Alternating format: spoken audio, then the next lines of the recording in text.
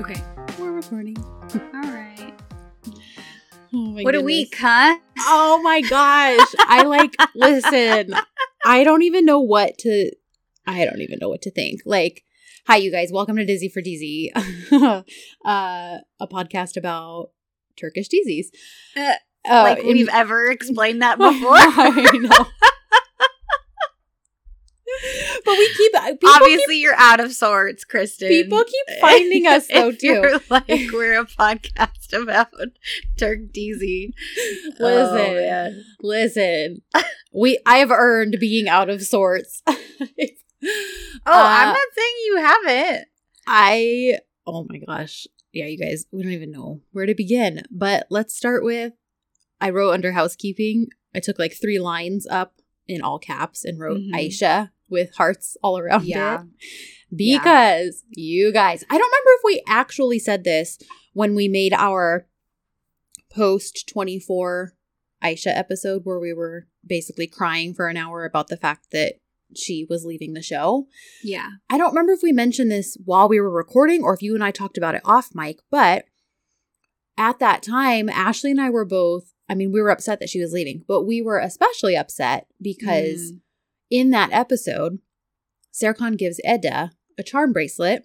Yeah. And Ashley and I got particularly upset because we, back in 2 months before this episode even aired, back in October, we had sent handmade charm bracelets to Aisha and the cast and crew, but we made very specific and special ones for Aisha. Yeah. One representing Erkenci Kuş, one representing Sençal Kapama. Yeah.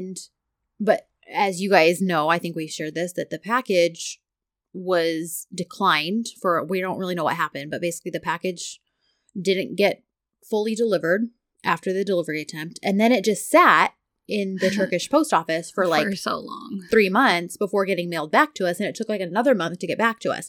So we were upset because we were like, oh my gosh, she had Serkan give Eda this meaningful charm bracelet. And she doesn't even know that we made her charm bracelets long before this episode even aired. Yeah. Which would have made it so much cooler. And yeah, so we were just super bummed. Well, then about a month ago, the package finally landed back on Ashley's doorstep. And all a little battered and beaten and a little sad worse, looking. A little worse for the wear. But luckily, it went on a bit of a journey. It went on literally a worldwide round trip journey. And so we opened it up, and the only thing that was actually damaged was the puzzle that we sent for Kerem. And luckily, you had another one that we could swap it out for. Because I'm also just a puzzler. Ashley is a puzzle nerd. So luckily, she had an unopened one that we were just able to swap it out for. Yeah. All the other stuff actually held up really well considering how bad the box looked. Yeah. So we repackaged everything, but we decided to send Aisha's separately this time. Since when we sent it, she was still writing for the show, and now she's not. So we got that off in the mail, and it was delivered last week. I got the delivery confirmation text, and then I kind of just forgot about it. I was like, okay, well, hopefully they'll get it to her. I didn't really think much of it. Then yesterday morning, I woke up. Well, I woke up to several messages and mentions, but specifically there were 3 text messages waiting for me from Hannah, from Moran, and from Sarah EB Maven on Twitter, all that were like, Kristen, why are you sleeping? Wake up. With a screenshot of a tweet from Aisha that was to us, our podcast account. And then, of course, once I opened Twitter, it was just a mess. And I was like, oh my gosh. So I immediately texted Ashley. Oh my gosh. And Hannah told me, she's like, tell Ashley to get off the beach and look at her phone. That's actually how I found out you were at the beach, because I didn't even see your post that you guys had gone to the beach. But oh, yeah. So I was like, get off the beach. And then I was like, oh, and then I saw your, but anyways. So I was like, Ashley. And it was just, last week, the whole Hyundai and the flowers thing with Sandra. And then Aisha tweeted at us basically saying, I didn't know writers could get or could receive gifts from fans. You made me very happy on a very challenging day. Thank you. And then a picture of her wrist with the bracelets on them. And honestly, I never, at most, I was like, well, maybe we'll get like a quick email or something that just says like she received it, you know, right, thanking us. But honestly, I wasn't even expecting that. I was just happy knowing it got delivered, and that I just kind of had faith that they were going to make sure it got to her. Right. And so that was like so surreal. Mm-hmm. I was just like floating on a cloud all day yesterday. And then I was like, gosh, you know, if she said this was a challenging day for whatever reason, who knows?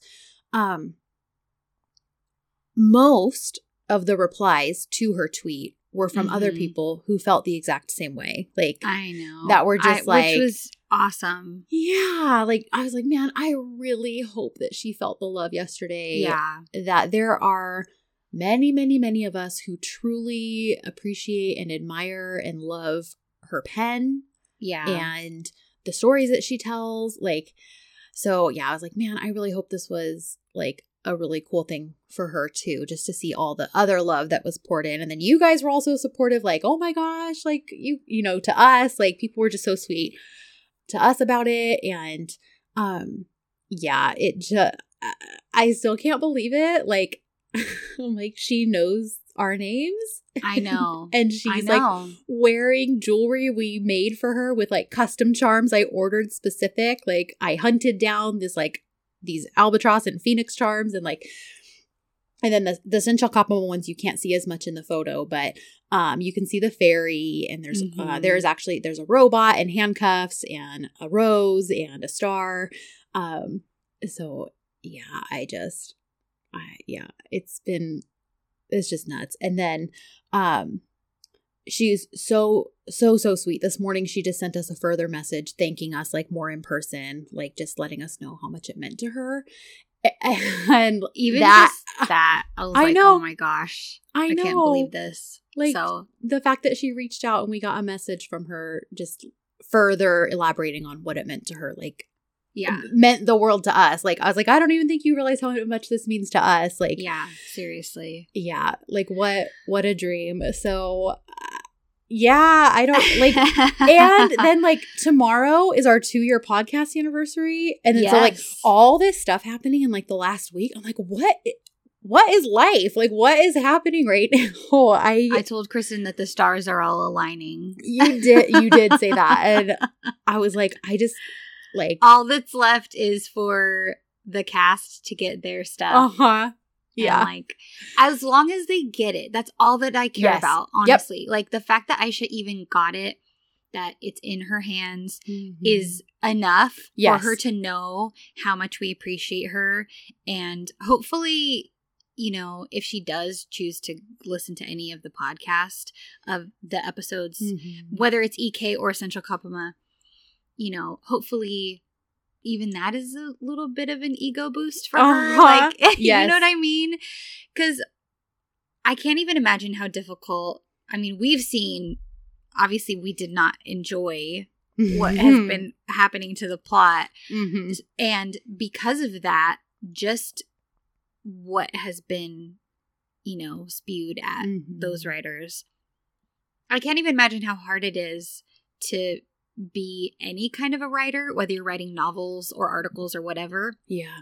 Because you're always going to have critics, but DZ fans are kind of next level. Yeah.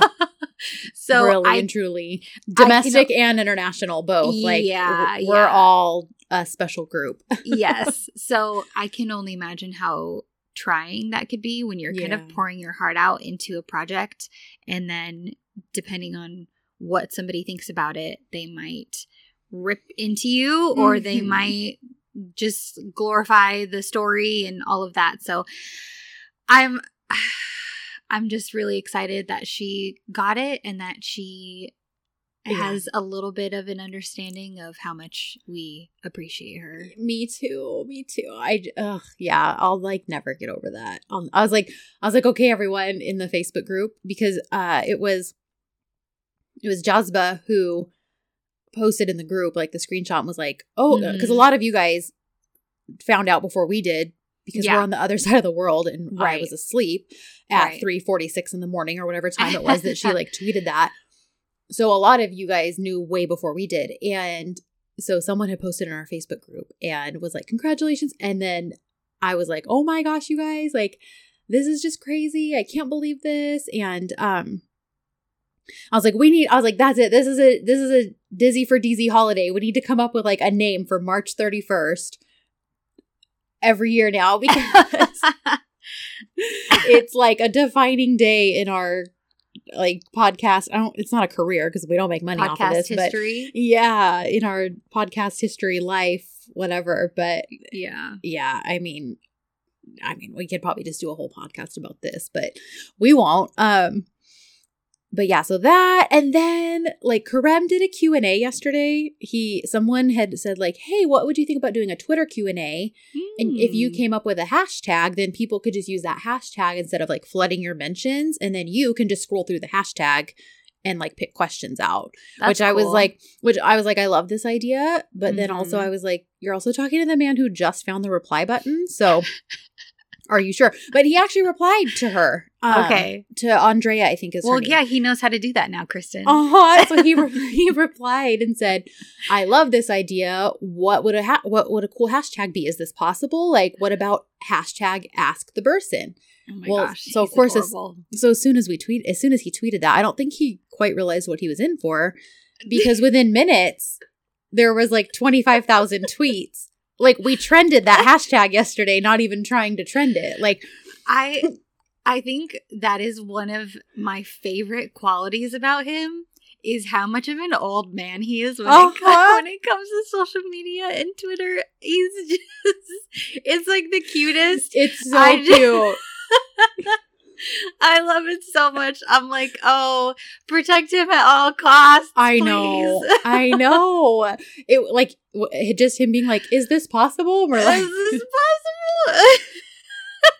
Like, you're about to find out. I know. He's precious. My sweet summer child. He's choke precious. So, of course, as soon as he was like, what about something like Ask the Person? Which I don't think he was meaning to like start the actual Q&A right then. But of course, he put that hashtag out there. Yeah. And everyone was like flooding to the hashtag.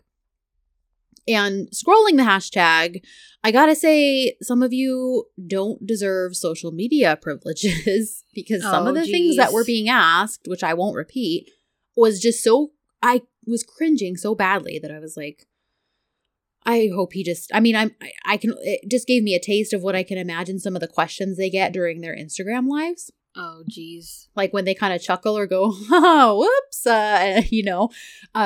anyways, but there were some good ones that he answered. And one I thought was so cool. One person asked, when you're thinking, do you think in Turkish or English? Oh, that's a great question. And I was like, this is so good. It's so interesting, but also it's not invasive, or it's not like this invasive private question, but it's also something that I'm like, I don't think anyone's asked him that before. This is a new question. It's not someone asking the same question over and over. Yes. And he answered. Or maybe he's one of those weird people who doesn't have an internal monologue. Yes. Oh, I know. That's a whole other, the fact that people like that exist. I don't remember if we've talked about this before either on the podcast, but.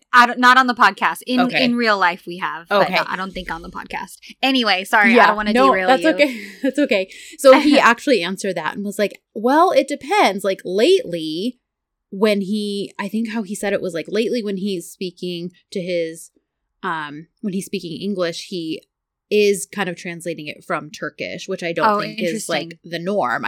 The way he answered it made it seem like that's not really the norm. Now I want to find it. I should have saved it, because I was like, that was honestly like the best question. I would imagine that the longer he's just kind of immersed in a singular language, that would kind of happen, that you would start to think more often in that language, maybe dream in that language. Whereas, I think we all know that for a good chunk of his life, he was speaking English, probably predominantly. At least for a good number of years. And now he's living in Turkey. He's working in Turkey. He has been for a while. So that would make a lot of sense that after however much time, he would just kind of be fully in Turkish mode. Yeah. in really. his brain. Yeah.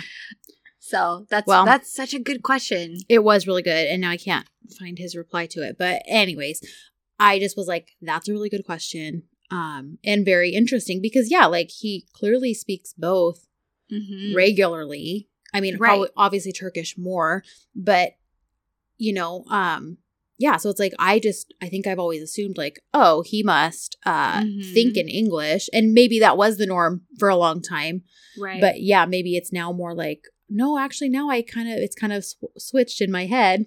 Yeah. So it was very interesting. That was like my favorite question. Someone else asked, what's in his green smoothie that he makes? Okay. And he wrote broccoli, celery, parsley, lemon, spirulina, cucumber, I don't know if it's maca or maga, because I don't know if it's a Turkish C or our C, but just MACA powder. Oh, maca powder. It is maca? Okay. Yeah. Maca powder and ginger. So I was like, and I like quote tweeted it and I was like, listen, watch me buy all these ingredients just to make this, even though I have a feeling it's going to taste like freshly mowed grass. Absolutely, it will. And then when I was looking up, because I was like, what the heck is spirulina? The other stuff I had heard of before. It's also green. Well, it is. It's green. And when I looked up, like, because you can buy it in like pill or powder form, but I was looking up like the powder, and one of them came in a blend called Amazing Grass. And I was like, well, I guess my freshly mowed grass theory was right. Yeah. And he does see, juice is one thing, but a smoothie of all of that? Like he blends next level, man. Yeah. I'm pretty sure he blends it. I don't think he juices it. I like a good green smoothie, but mine is like, has fruit in it and then a huge amount of spinach. Yeah. Like I'm so basic with my green smoothie. Yeah. That sounds like a garden in your mouth. Yeah, because I feel like that would be better all juiced, wouldn't it? I would prefer to drink something like that juiced and not as a smoothie. Because personally, I'm like, I've had a smoothie like that, and you're like coughing through it. But I mean, you could get used to anything, right? But I was just sitting here like, that's got to be thick too, because the only juicy thing in there is like the lemon. I mean, cucumber is a lot of water. He might add like water, yeah. But just to make it smoother. I was like, well, maybe I'll try it because I have a Vitamix, so I bet I could get it pretty smooth. Yeah. Just like double the amount of lemon that you think you should put in there. For sure. For sure. So anyways, and then he answered some other stuff, but that was really fun. And then, you know, we got a really good Instagram live from them this week. And that's actually up on our channel because our lovely Twitter angels translated it for us. And I love when they do it because they add like extra little commentaries and stuff and emojis. And it's really funny. But anyhow, yeah. And I was like, okay, well, they were just adorable. I mean, even like when they were talking about going live before, it was Hyundai and she was like, should we go live? And he like pops into the frame and like rests his chin on her shoulder. And he was like, yeah, let's go live. And then it was so such cute a little because puppy. He is. He totally is. The cutest little puppy. And so then during the live, they were taking questions and someone popped up and Hyundai brought the question up about who's your favorite partner because they got asked that in their very, very first live. Okay. But Kerem, of course, gave like a very political answer during that live. But he basically goaded Hyundai into saying like that he was her favorite partner. And so she's like, I've been waiting for this question to come back up because, you know, and it was so cute because he was like, okay, listen. And I love that he prefaced it with this. I don't know. This just endeared him to me even more. But he was like, okay, Neil Perry, listen. Because, you know, he's done like 3 projects with her. Yeah. And he's like, you like are on your own level. You have a very special place. But Hyundai is my favorite partner. And then he like hugged her and it was so cute. And then his troll hair. Oh my gosh. because of course, just like, he's like, everyone always asks me about my hair. So he, acknowledged it. And he was like, basically I've just wanted to grow it out. So he clearly got some wild hair to grow his hair out, which cool. Okay. I currently also have that. Like my hair's been short for years and it's the longest it's been sorry, I hit the mic. It's the longest it's been in a long time. So totally get that. And this is not against him because I've seen him for like the Hello Magazine shoot, for the awards show he was just at a couple weeks ago on INN. And his hair is the same length it is when he's on set on Sensual Kapama. But for whatever reason, on Sensual Kapama, it's like not styled the way it is on those other things. Yeah.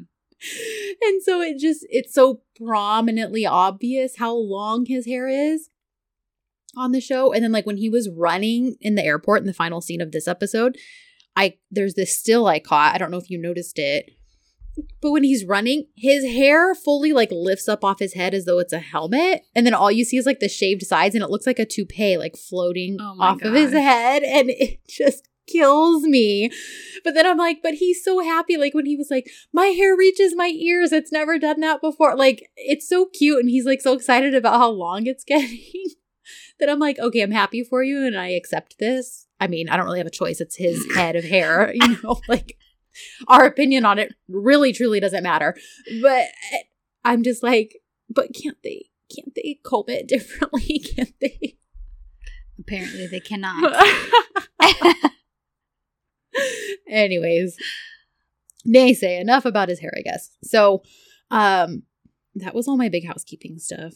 Aisha, I'll probably never shut up about that for the rest of my life. Also, I had a theory that I'll share once we kind of like start getting into the episode. But do we want to tell them about our game at the end or do we want to tell them about it right now?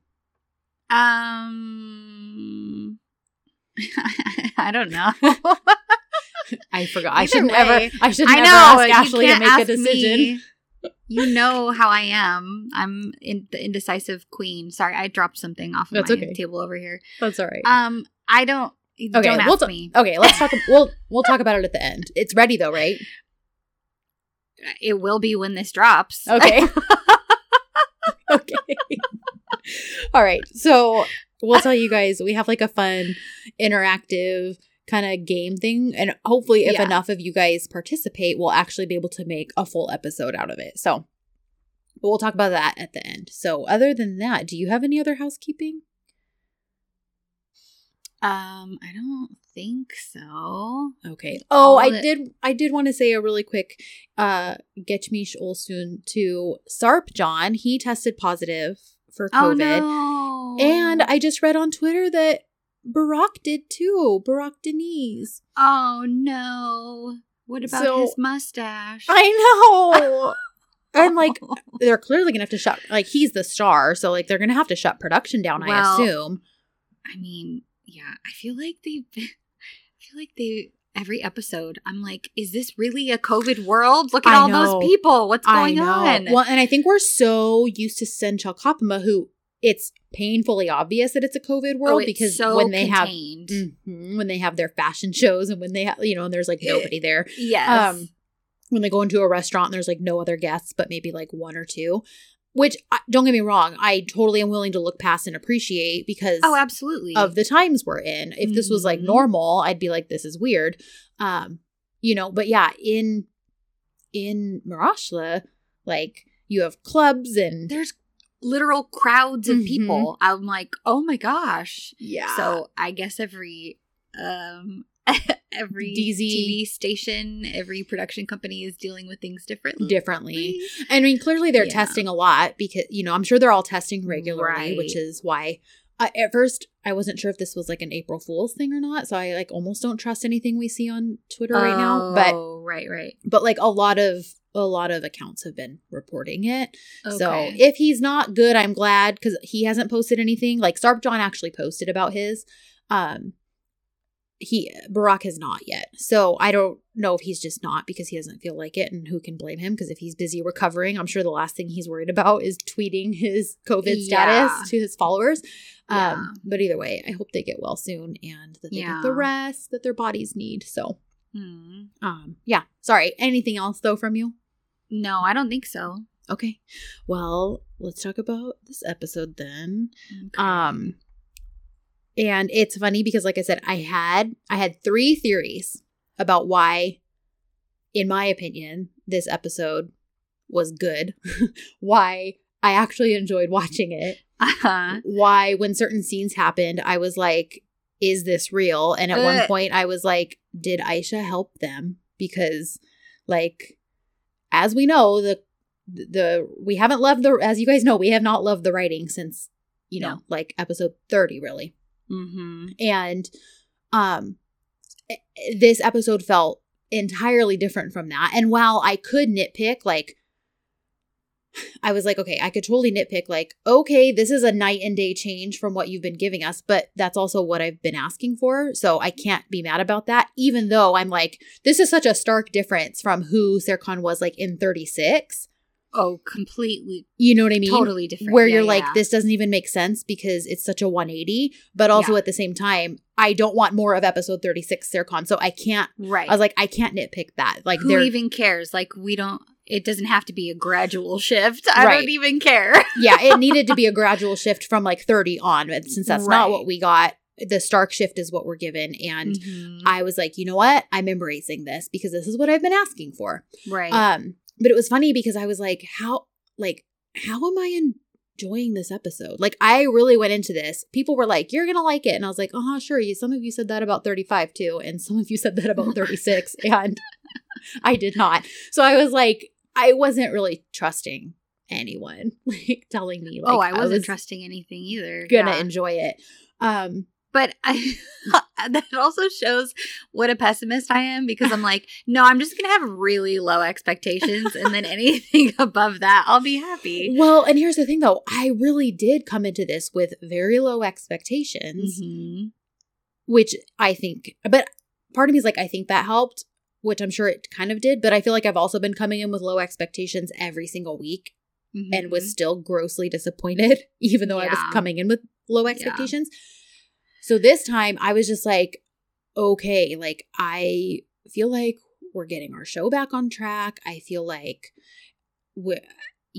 And so I was like, all right, when all was said and done, I was like, I have 3 theories here, because I said something had to have happened. Like, I just couldn't believe the same people who have been making the plot from 30 to 36 also made this. Because I said, so it has to be one of 3 things. They either, 1, had outside help. And this is what I wrote last Saturday. So before we got announcement of who the new writers were or anything like that. I said they either, 1, had outside help this week, possibly from whoever is taking over as the writers now. 2, they actually finally did their research, homework, read tweets from people who know and love the show and acted accordingly. Or 3, which this would have been the most upsetting, they've had this potential the entire time, because we did catch tiny snippets of it during, like, the cafe scene that, you know, we loved. So we did see tiny snippets. So they've possibly had this potential the entire time, and production and or someone else above them has been stifling them in order to drag the plot out for a century. And this episode, they were maybe finally given free rein. The only thing that makes me doubt this is that it doesn't really excuse such terrible character inconsistencies, because even with a bad plot, characters themselves can remain recognizable. 15 through 24 was a long time of Edser being broken up, but for the most part, they were still Eda and Serkan. Like, if that makes sense. So, it would be really a shame if they were being stifled this whole time, and this is the kind of stuff we could have been having. Because it's a disservice to them as writers, the show, and the fandom, really. Well, then come to find out, it was very much my first theory that they had outside help, because a lot of sources were saying that our new but not new returning writers, Fikri and Kerim and their team, were kind of helping oversee the episode, which would make sense, so they can make sure things are being pushed in a direction where they're going to take it when they take back over. So I was like, okay, well, this made so many things click and fall into place for me because of the Serkan we got, because of episodes, the references that we got because of just the direction this episode went that we got. I was like, okay. So when it was announced, whatever day, Monday, Tuesday, that they were back, I was like, okay, so many things make sense to me now. Yeah. And yeah, so, and if we can't have Aisha back, because again, you guys know, I'm glad it's them. I'm glad it's people who know the show, people who have at least clearly watched key scenes, if not all the older episodes. They at least tried to keep the spirit of the show while they were writing it. And yes. if at least there's that, you know, nothing can be, I don't know that anything, if you start out with an original idea from one perspective from a writer and then somebody takes over, I don't know that they could ever fully, follow that original idea through. Right.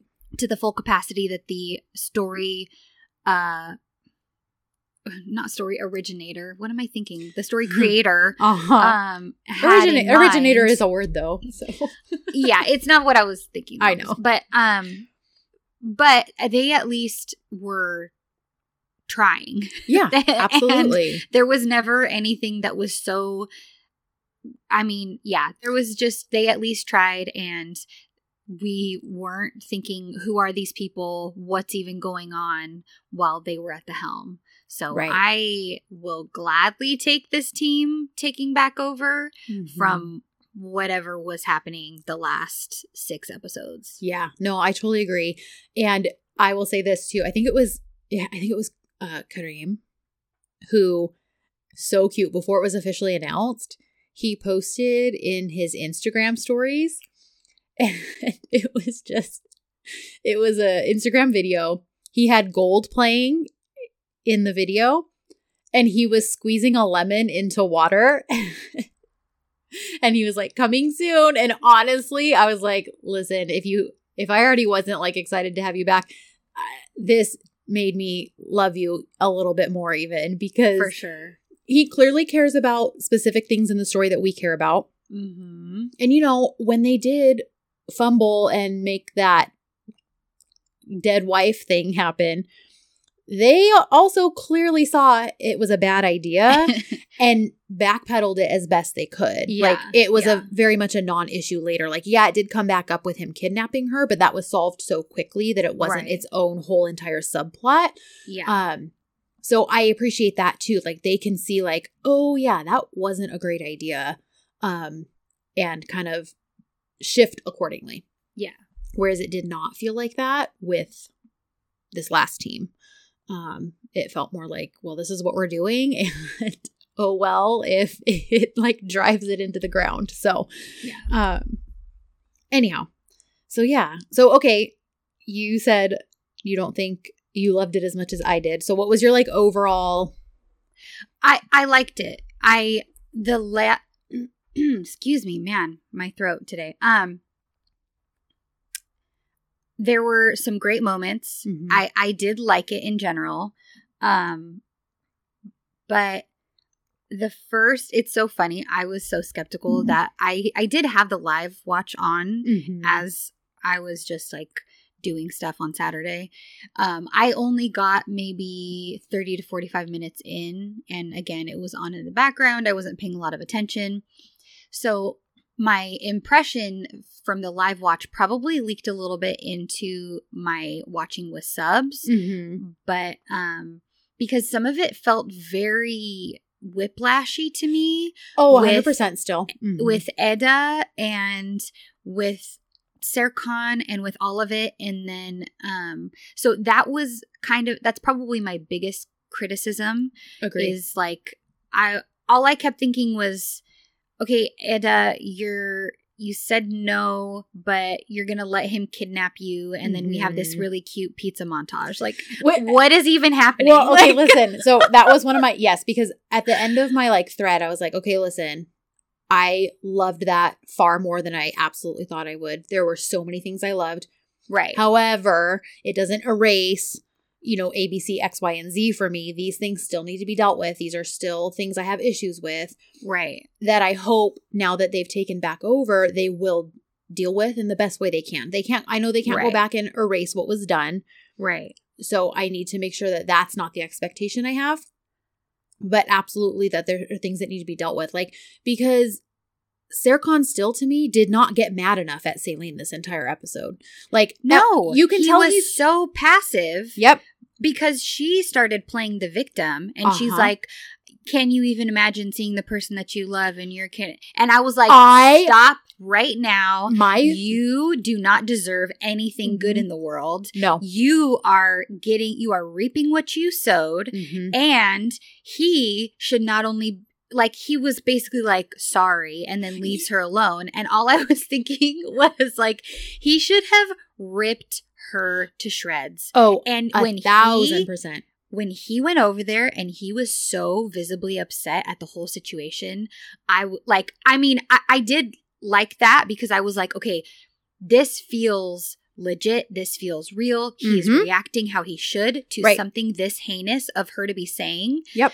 And, but I wanted him to just rip her to shreds. I'm like, I really need him to stand up for himself. Yep. And to really, truly get it across to her that what she did, what she has been doing, is not right, that she is an abuser, that there is something wrong with her, and she's not innocent at all. And part of me is like, please tell me somehow still you're faking this entire pregnancy thing, because that poor child, like, to have her as a mother, like, she's to someone who's clearly lying about the paternity, because let me tell you, okay, first of all, obviously, when we were talking about how they were on the phone at first, and she's like, you don't understand, this hurts, because she says, yes, I told a lie, all out of love for you.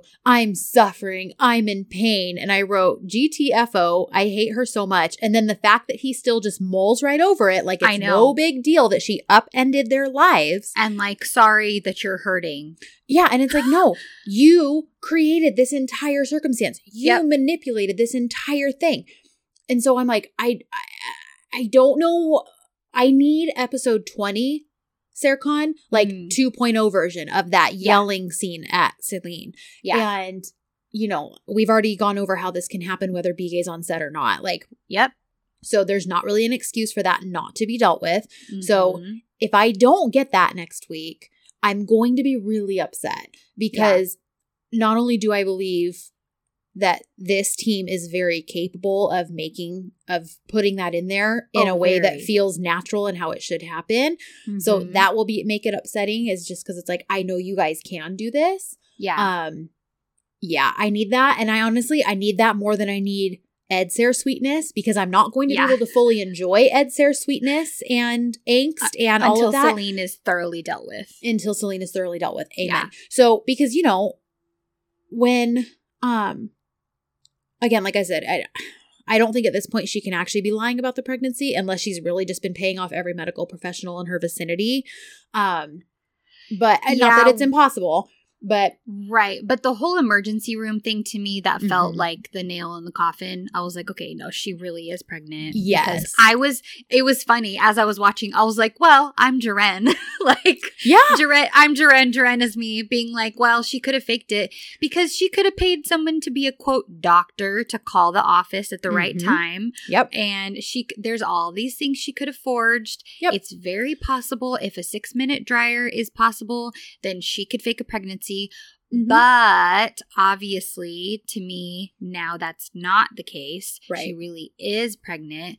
So it had better be Denise's.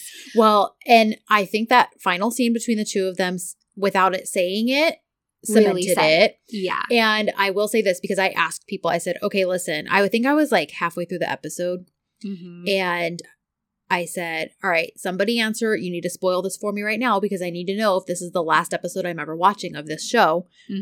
Because if he did not immediately deny the possibility that it was his child, I was going to be done.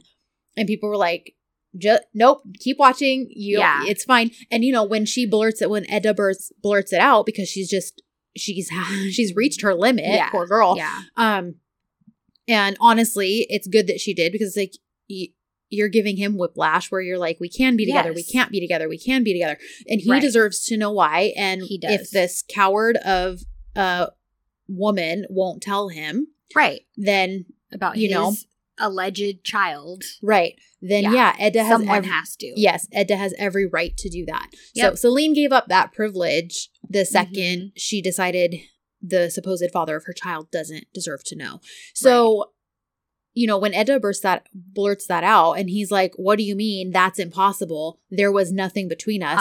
And Edda says, are you sure? And he says, yes, I'm sure. And she's like, well, then you better go talk to Celine. He's like, oh, believe me, I will. Because like, this isn't possible. I was like, yes, it's happening. Yes, finally. And I was like, okay, thank God. Hallelujah. Well, then when he shows up to her house, every time I think I can't hate her more, I know, she somehow stoops lower to a level I didn't know was possible. Yep. Because she absolutely uses his memory loss against him and is like, but Serkan, how could you forget? And first of all, I'm like, oh, so you're saying that sex with you is forgettable? Cool. Anyways, but so, she's like, how could you forget? You called me. How could you forget that happened? And he's like, I liked this too, because this was very kind of a vulnerable moment from him. The way he says it, where he's like, but you know why I called you? Yeah. I didn't remember anyone. I needed help. I wanted to remember. Yep. And this is where I think F and K and company are really trying to pivot what the plot was to what it needs to be, because nothing from 30 to 36 says he was really truly trying to remember. But I think they're trying to rewrite history as well as they can by saying like, okay, but when I first came to you, I did want to remember and I looked to you for help. So I feel like that whole thing from him implied that his desire was to remember. Yeah. But then she manipulated and fed him this whole lie about what the last year really was. And that was him kind of acknowledging that in that statement. Like, but you know why I came to you. I needed help. I wanted to remember. I took that as this was something from our new writers, from our returning writers, to try and say, okay, hey, we're gonna try to salvage this. Like, that his intention was actually to remember, but then with her quote help and him being vulnerable, he was easily manipulated. Right. Which I think, we've all been hoping for that and assuming that all along, but it was nice to see that actually like acknowledged spoken and on screen. Yes. So we've established that. And then the other part of me is like, so you, Celine, you have no problem painting yourself as someone who would sleep with someone who can't fully consent, because you're like, well, your memory was foggy and blah, blah, blah. So you're acknowledging you saw that he was not well. Yeah. And supposedly slept with him anyways. So you're so desperate to make him think that he's the father of your child that you're willing to paint yourself as a rapist. Like, this is the level we've stooped to. Yeah, she truly is. Yeah. And, we know they didn't sleep together, so she's not. But the fact that she was okay with actually painting that picture to fool him. And of course, it's going to cause him to doubt a little bit, because he does know his memory was foggy. He does know he was really messed up back then. Right. And that's when he's like, but you knew why I came to you. Exactly. And that's why he is so torn. And that's why, him going to Ida and kind of explaining and saying, he had these dark days, these hazy days. And of course, he's torn up about it. And what I will say, they absolutely brought Serkan back this episode. And I was like, hallelujah. Thank God for that. Yes. Because just everything about him, I was like, okay, this isn't some random body snatcher who is in Serkan's body anymore. We're back to him being who he truly is. There was something specific that I was thinking about earlier, and now I can't remember. Was it the moment when she first shows up to the office? Because that conversation screamed episode 24 when he was shaving in the bathroom. to me. This moment when he comes in and he's like, okay, clearly something's wrong. Clearly something's up. But you're not talking to me. And, but are you sick of me? Like, no, you're not sick of me. Like, I love you. We're in love. We can have a beautiful life if you would just let it happen. Right. But I don't understand why you won't. Right. And then when he tells her, not to take her eyes, like, please don't, where is it? When he says to her, you're right. Cause she's like, I'm tired. I'm exhausted. I tried so hard, right.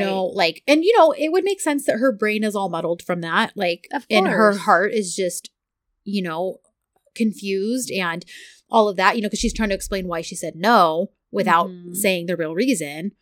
And, he's like, okay, you're right. You do get to feel those things. I do understand, but please don't hide your eyes from me. Yes. That to me was a really good callback of don't remove your hand from my heart. Like I can do anything as long as your hand is touching my heart from 24. Right. That's what that felt like to me.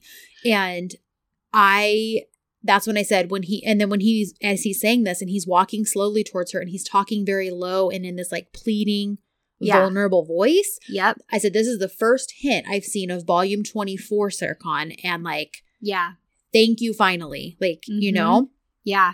I realized it was even before that. I think it was before that because he has the conversation with Engin and Pearl before she even gets to the office, right? Yes. So him even being suspicious of Celine and being and knowing that somehow she had something to do with Eda saying no to his proposal. The fact that he was even suspicious, I was like, thank you, he's back. Like, he is not some guy who's like, what do you mean Celine might have done something to mess with Eda? Like, no, he was like, I swear something must have happened. Do you guys know if she talked to Celine? Do you guys know about this?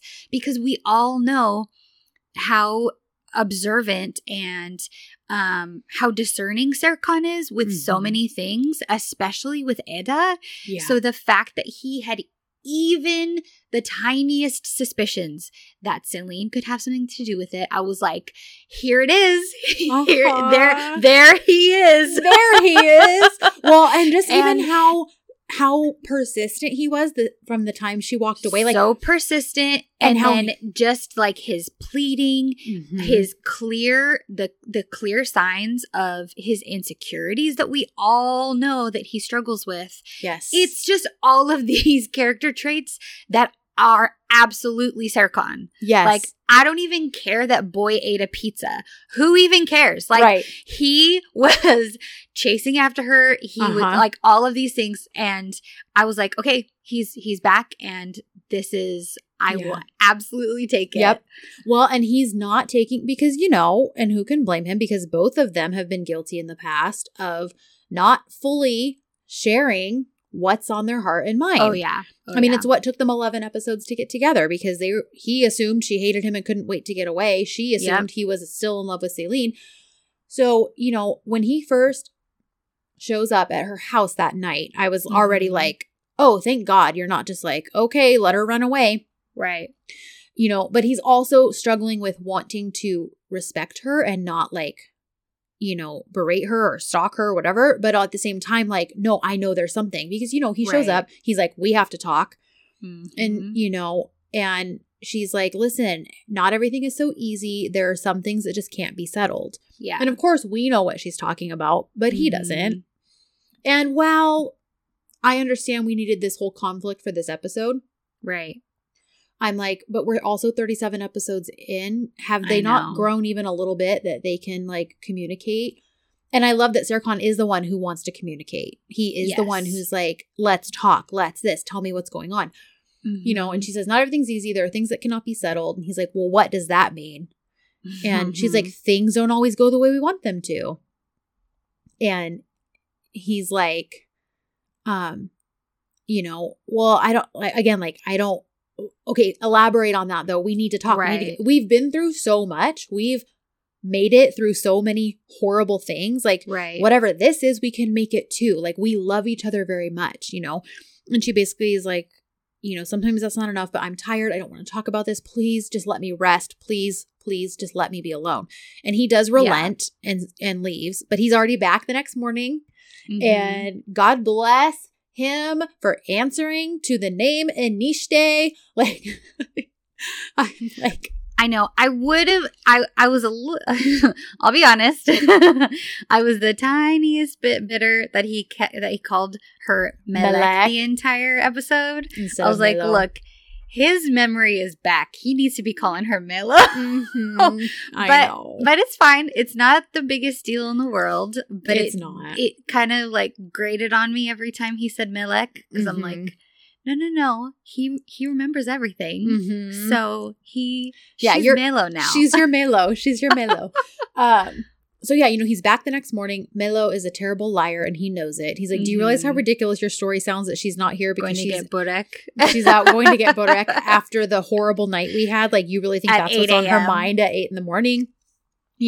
So he knows something's up, but he's not giving up. And I'm like, yes, here is my episode 18, 19, 20, 21, like 22, 23, 24. There's that Serkan. Like, there's that Serkan that's like, no, like, I love this woman and I will do anything for her. Mm-hmm. And I will do whatever I can to keep her. Like,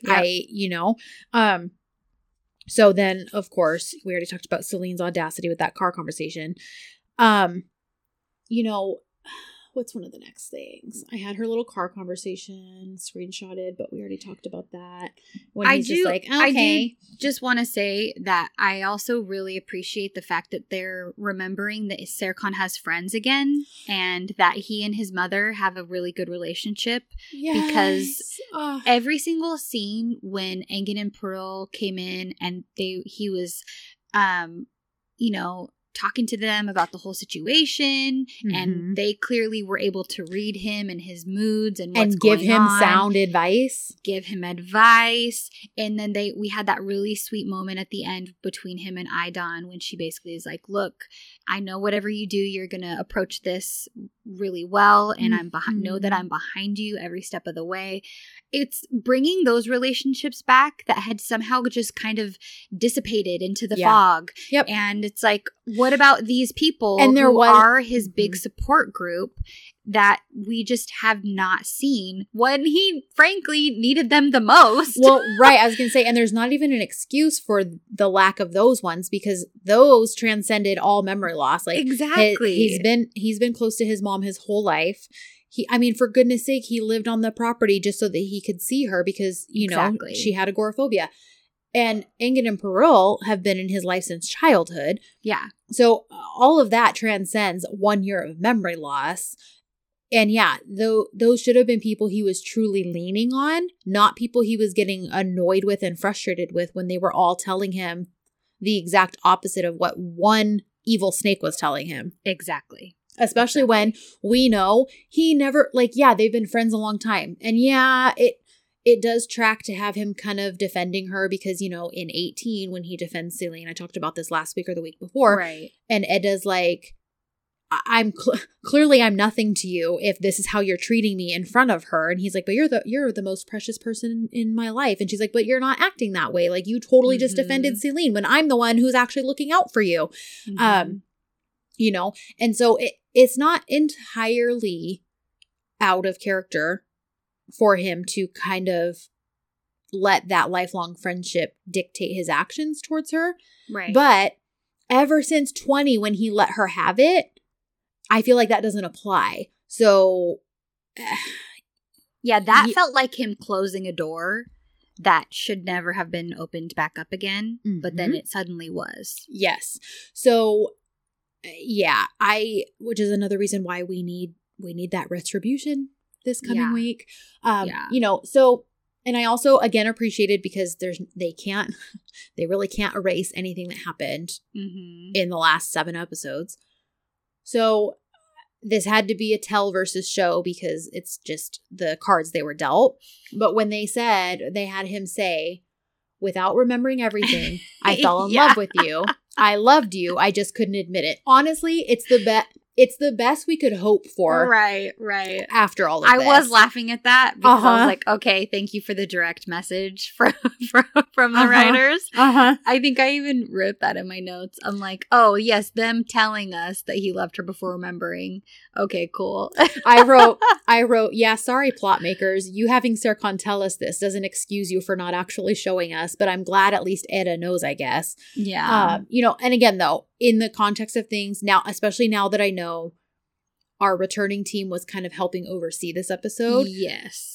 I understand why they had that put in because they know that's something we all needed. Like we didn't get to see it, and now we're not going to get to see it. Right. But we weren't shown it. So they're like, look, we're gonna tell you this. Right. We're gonna tell you this, and we're gonna make sure that Eda knows that he was in love with her before he actually got his memory back. So again, best we could hope for to kind of clean this up. Yes. So I as much as that bothered me, I appreciated it just as much because again, it's the best we're going to get. Right. So, then, when the girls all get together and they decide to basically stalk Celine and figure out her lies because, Jeren's like, I saw her taking medicine that pregnant women shouldn't take. She drinks a ton of coffee for a pregnant person. And then even later when they're like, she was in that bar and she just kept drinking and drinking and drinking, like, right. And so all this stuff leading Eda to believe like, well, she's lying and spinning a game, especially because Denise did call her and say, hey, I think she's up to something. I know you don't trust me. I understand why you don't trust me. So I think we're going to see a tiny bit of an attempted like redemption for him because I think he'll probably wind up being the one to be like, yeah, I'm pretty sure I'm the father of that kid because something happened between us at that resort. Right. So I think that'll be something that kind of at least won't mend their friendship, but at least they can maybe leave in like a quasi-neutral place when he leaves where it's like, okay, I guess I don't hate you, but like we're not friends anymore either. Right. For him and Eda. So, although I'm guessing they have most, if not all of 38 filmed by now. I don't really know how all that's going to work since he tested positive a few days ago. I don't really know how that's all going to play into it. Yeah. And BK just did an interview today and said that 38 was her last episode, so we won't see any more of her after this week. Of Celine. So I have a lot of hope and expectation for how they're going to play this out. Yeah, because Denise, fine. I don't need like a full on whatever for him, but I need it for Celine. Like I need it for Celine. Yeah. So anyway, so they spend the whole time following after her. There's not even a patient record when Jaren breaks all the HIPAA laws and like hacks that computer. And there's like no patients by that name. So there's all this stuff that's suspicious. But then when it comes down to it, she is pregnant because like we said, when Denise confronts her at the end and is like, is this child mine? And she the fact that she just totally evades the question right there answers it for us. How far along she is. Yeah. Yes, because he's like, how many weeks? And she's like, I don't even remember what she says to him, but she basically just avoids the question. You know what my other favorite is that I'm like, did you not take sex education, Celine? Because she's like, what happened between us was just a one-night stand. Oh, okay. And that means, therefore, a baby could not possibly be a result of that. Like, a pregnancy can't result of that because it was just a one-night stand. Like, it was just so, like, you're so stupid.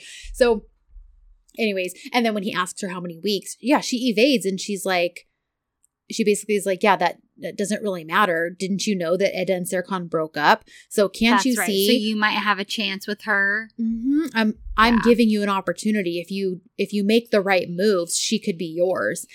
And it's like, so at this point, you want to leave and go raise this child on your own because you don't want the father to be who the father actually is. So you're going to let Serkan think or question. Sorry, you guys, if you can hear barking.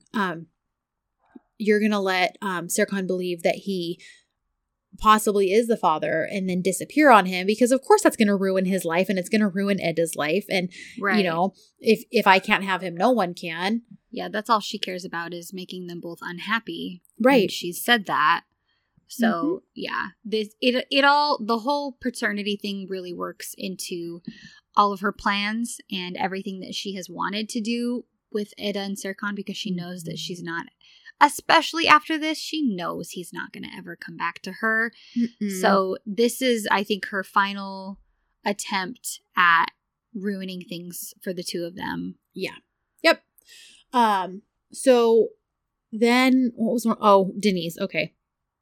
Well, we're kind of on the subject of him. He wasn't very present in this episode, but when he was, the first we see of him is when he kind of walks into the office because he's there to maybe try to make peace or apologize. I'm not really sure. I know, that was kind of random. But we don't really get to fully figure out because everyone goes nuts. Serkan's ready to like pummel him. And I said, well, I totally understand that. Mm-hmm. It bothered me because I'm like, you are ready to go and like beat this man into the ground because he hurt Eda. Yet what Celine did was 1,000,000 times more harmful. And somehow you've yet to raise your voice to her. Like, you know, again, just further cementing why we need that acknowledged and addressed this week. Another thing, you touched on this a little bit, but the fact that his friends were back, I really appreciated that just about every scene of Engin and Parul was them supporting Serkan and telling him the truth. Not just like supporting whatever he wanted to do, but even Parul being like, hey, don't you think she's kind of been through a lot? I think you need to be understanding with her and you need to be a little patient. And like he winds up thinking about those words later because when he's trying to prolong that meeting to keep her near him. Yeah. And then he reflects back on like what Parul said, like about taking it easy on her and not pressuring her. And he's like, well, okay, if Eda, if you think that's all, then I guess this meeting can be over. Like he kind of backtracks on that. And so I like that he's actually like listening to the things his friends are telling him. Yeah. I appreciated that a lot. Should we talk about what they're trying to sell us with this whole lay dem thing? Like, it's weird. Can we just say that it's weird and move on? It's so weird. It all of a sudden they were like flirty weird, like what, last week, the week before? Yeah. And now they're like really latching onto that. And I'm like, what? I don't even really feel like talking about it, if I'm honest, because it's just out of the blue. No, you're right. It doesn't really matter. No, it doesn't. Why can't they just be friends? Well, and like I liked their bicker. Like I liked what they had with their weird bickering. Like you always knew they were friends. You never believed they hated each other, even when they were acting like they did. They had a good rapport though with the bickering. They felt like partners in crime and kind of almost like I think why it's so weird is because they really had a brother-sister vibe going on. Mm-hmm. And so now turning that into some weird coupley thing, I'm like, look, just keep them the same. Why they don't have to be a couple. They don't have to have a significant other in the story. Mm-hmm. It's still a good enough story. They are still good enough characters without having a love interest, let alone the love interest being one another. So it was just weird. I agree. I think that summarizes it well. We don't have to dwell on it. Yeah. Because it's weird. Do we want to cover why am I forgetting his name? Kemal and Aydan? Yes. So again, I'm glad they're not going the paternity route because like I said, while we found a loophole that could have worked, right, I don't love it. Like I don't love the idea of like, oh, that's why it was so hard with my dad my whole life. He wasn't really my dad. It kind of like excuses that where it's like, no, sometimes you just have crappy dads or you just have a crappy relationship with your dad. Yeah. And it's not because he's not really your dad. It's not because there was this thing. It's just because it was bad. And so I don't think there was anything wrong with like leaving that as what it was, you know? Yeah.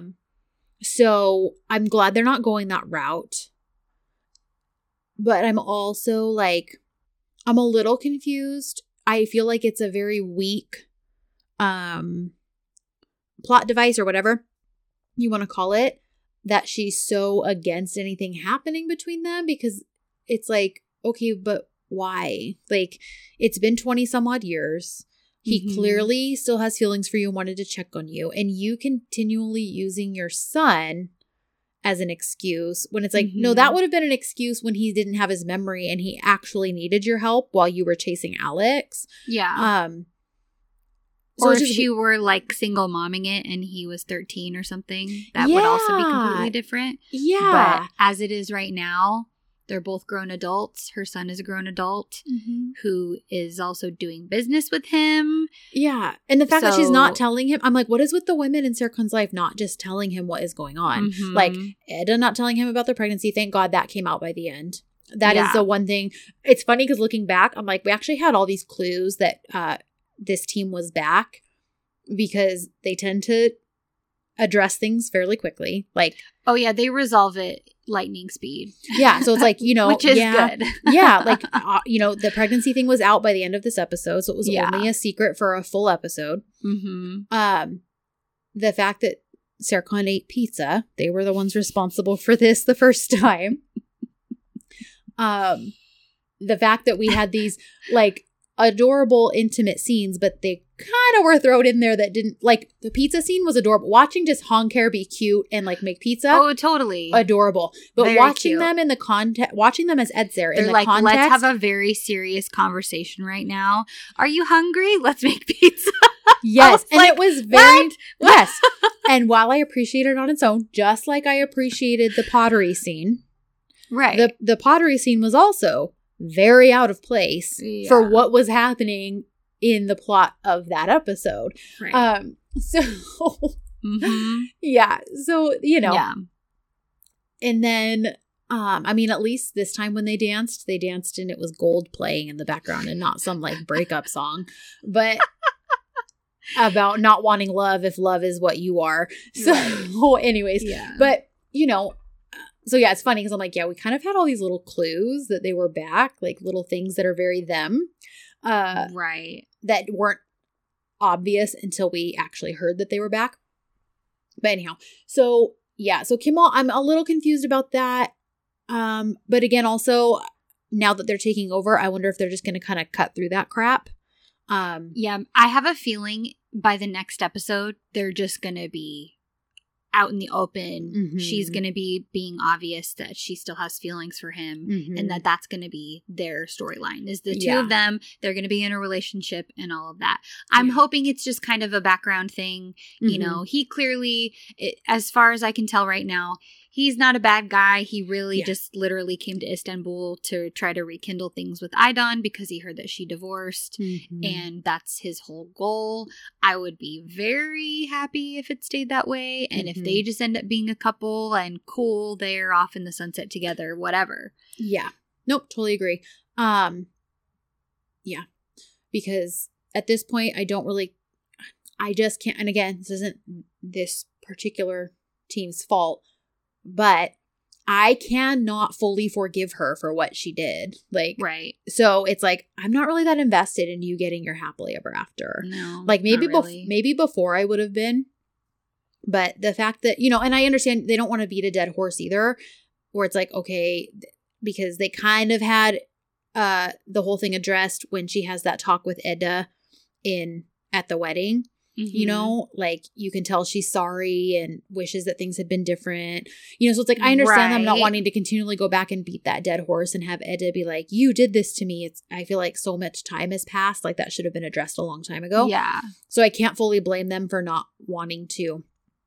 And honestly, there's no way to fix it. They can't make her have not done it. No. The only way to fix it is for her to have not done it. So I kind of understand if they mull over it. But unfortunately, I can't. So I'm like, right. Yeah, I kind of wish iFair actually was getting someone. And I still hope for that because I realized our returning writers who are back, they wrote 29 and 30, which was when Alex was like, let's not hide. We're together. Well, let's tell her because I don't want her to keep sending me flirtatious texts and blah, blah, blah. I want to just be with you out in the open. So that's clearly where they were headed with them. Like she was going to have like a genuinely nice guy. They enjoy cooking together, all this stuff. And then this new team took over and then they obliterated that and made him a cheater and a this and a that. So I'm like, well, I kind of hope you don't really focus that much on Aydan and you focus back on iFair. Like, not that we don't want Alex for her now, but I feel like that was just totally torn apart. on what absolutely. what that was like meant to be, because I believe they were carrying out what Aisha started, which turned out to be a cute flirtation, you know, via social media and all that. And so I thought they took that in a good direction. Yeah. Anyways, so, you know, again, just not super invested in her thing. I'm interested in Kimmel enough that I kind of want to see, okay, you're going to stay good, right? Like, you're a little suspicious, but you're not bad. You're just trying to go about things in a way where you can be connected to this woman you've loved, clearly. Right. That seems to be the vibe that I'm getting from how they're painting their whole story right now. And I have a feeling that because of everything that Aidan did, I think that might have been behind the whole conversation between her and Serkan. And then him, even that conversation when he sits down and she's evasive, but when they sit down and he's asking, "Are you okay?" And he's actually, you know, being kind and loving to his mom. Well, and then asking, because he's like, "I'm sorry, I've been so wrapped up in my stuff. Like, are you okay? And also, I've been meaning to ask you, like, because you were acting so weird, do you know him?" Like, right. You know, because he's already suspicious of him. And then when he saw the way his mom reacted, like showing that actual concern for her, yeah, you're right, was like refreshing. Like, oh, you do remember you have a mom that you have an actual relationship with. Right. Well, and I think the conversation at the end after the pregnancy is spilled, and then she is telling him that she trusts him and that she's going to stand with him no matter what happens. Yeah. I almost feel like that's them almost trying to rectify how she has been as a terrible mother, not paying attention to her son and not telling Eda that he was alive. Them kind of being like, look, she's going to pay for those things by being a good mom now and from now on. So I'm wondering if that's really how they're going to try to fix that whole history. Okay. Potentially, because I agree it's too late for her to really kind of pay for that and to really fully apologize to Eda, especially. Yeah. But I mean, they still could, but I could see her being so supportive of him and being so supportive of him and Eda together that maybe that's them trying to mend the relationship back to what it once was. Well, and then if we're going along that route, I could see then why she thinks she needs to deprive herself of like something good. Like, I don't deserve this because I played a hand in the hell that Eda and my son have been through the last several months. Right. That hasn't really been implied quite yet. But I could see them even doing that, where if he's like, when she finally does tell Serkan who Kimmel is, and he's like, I could see him being like, why didn't you just tell me this? Like, you've already told me the story of him. Why wouldn't you just tell me this? And Mom, if he's here for you and he clearly loves you enough that he's like, you know, he's joining my company at a loss to him, like all this stuff, you know, like clearly you mean something to him. And I could see her being like, because like, I don't deserve that. Like, I made a mistake. Look at everything you went through with Celine because I kept my mouth shut, you know, and blah, blah, blah. Like, I could see that kind of building up to that. And it would be a way to kind of address it. Right. In the best way possible, because the best way possible is not possible because they can't undo it. So I could see that. That would make at least a little more sense why she's being so, like, anti-Kimmel. Because I just feel like it's just kind of weak right now, the reason she's not. Like, I agree. So, anyways. But yeah. So I guess we'll see where that goes. I did love there was a little moment when they have the dinner at the Yıldız's, and when Aidan and Ayfer are kind of like giggling together after she gets the text message, and it was I loved Serkan's teacher moment where he basically was like, "Do you have something to share with the class?" Yes. Oh my gosh, so good.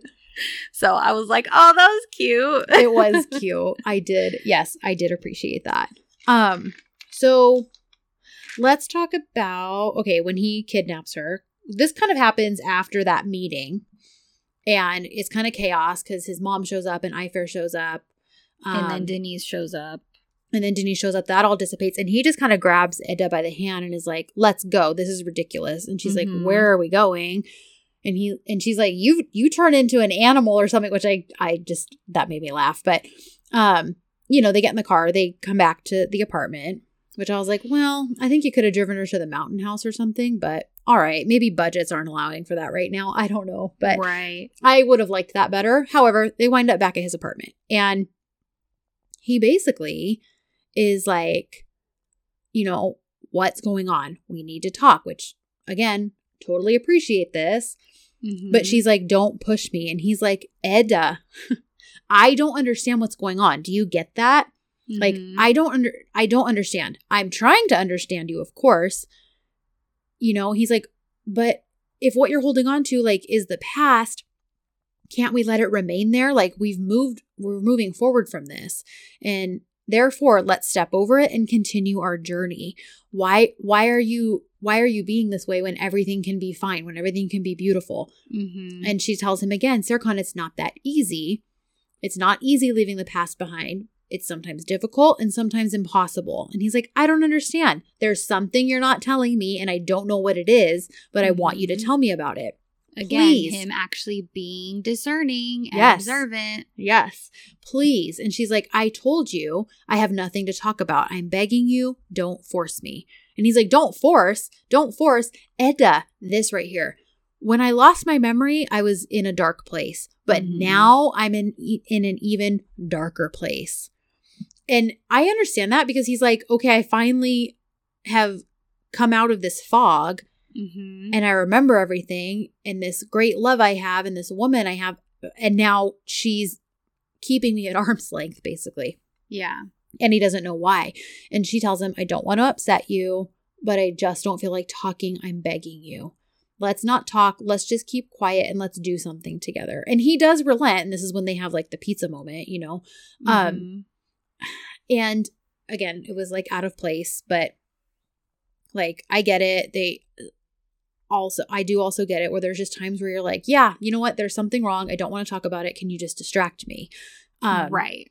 I don't think the subject matter of this isn't exactly great for that. Right. You know, but I get what they were kind of going for because we've all been guilty of like, you know what? I just kind of want to ignore life for a minute. So let's just do something. And I think that's what they were going for. It just felt a little jilted.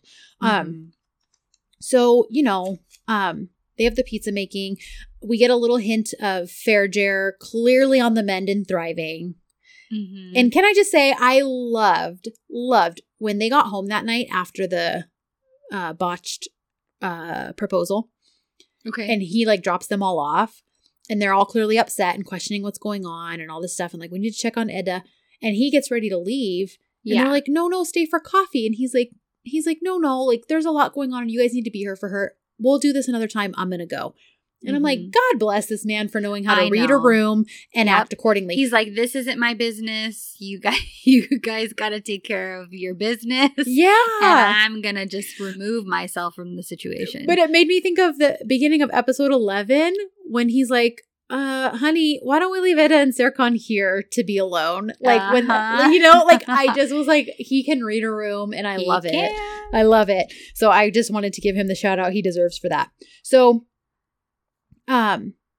after this whole pizza night thing, we do hear from the girls, or she's telling the girls like, I'm not ready to give him up. Like, I'm really not. I love him. I don't just want to let him go. But there's this huge thing. And that's when we find out the whole Denise, she could possibly be lying, and it gives Edda hope. Like, let's catch her in this lie, blah, blah, blah. Then, okay, this like blew my mind when it happened. I think because, again, I had zero expectations of ever seeing callbacks done in a way that I could appreciate truly. But when she comes to the office the next day and he is like, you know, he clearly is like, well, we had pizza night and everything's fine now, because he's like, you know, on his laptop looking up places to take her to get do a getaway. There's a box in her area on the conference table. He's gotten her a gift. And, you know, it's funny because when he put that there, I tweeted and I was like, oh, great. Is this another stupid diamond that she won't even care about? because that stupid diamond ring, if it makes another appearance, I'm going to scream, because even this man back in episode 9 knew that's not how you get Edda. That's not what means something to her. Like when Aengon's like, buy her jewelry. And he's like, that's not who she is. Like, that's not what she's going to appreciate. I'm hoping that goes the way of the dead wife and it just mysteriously disappears and we never see it again. Never see or hear from it again. Only to be replaced by the correct flower ring. Because, Serkan knows Edda and would actually give her a ring that she would appreciate. Yeah, absolutely. And clearly knows how much that means to her because of the way she freaks out every time she thinks it's lost. Like, so and he still has it. And he still has it. He has it in that jacket pocket or wherever he put it now. Probably next to the tube of lipstick he still has of hers. So, anyway, so she shows up. He like slams his laptop shut, of course, being all suspicious. And she's like, what is going on? Are you planning a surprise? And he's like, well, you're looking in the wrong spot for a surprise. And kind of points her back towards her area of the desk. And so she picks it up and opens it. Listen, and maybe this was an overreaction because of my low expectations, but my jaw was on the floor. I seriously was like, this is not what I was expecting. I literally was expecting something really stupid, like really stupid that didn't make sense or we'd never seen before or like whatever. But when she opens it and he's watching her, like as she opens the box and she realizes what it is. And it's the copy of The Little Prince that his dad gave him for his birthday in episode 7. And she not only says, Serkan, this is the Little Prince that your father bought you. Why are you giving this to me?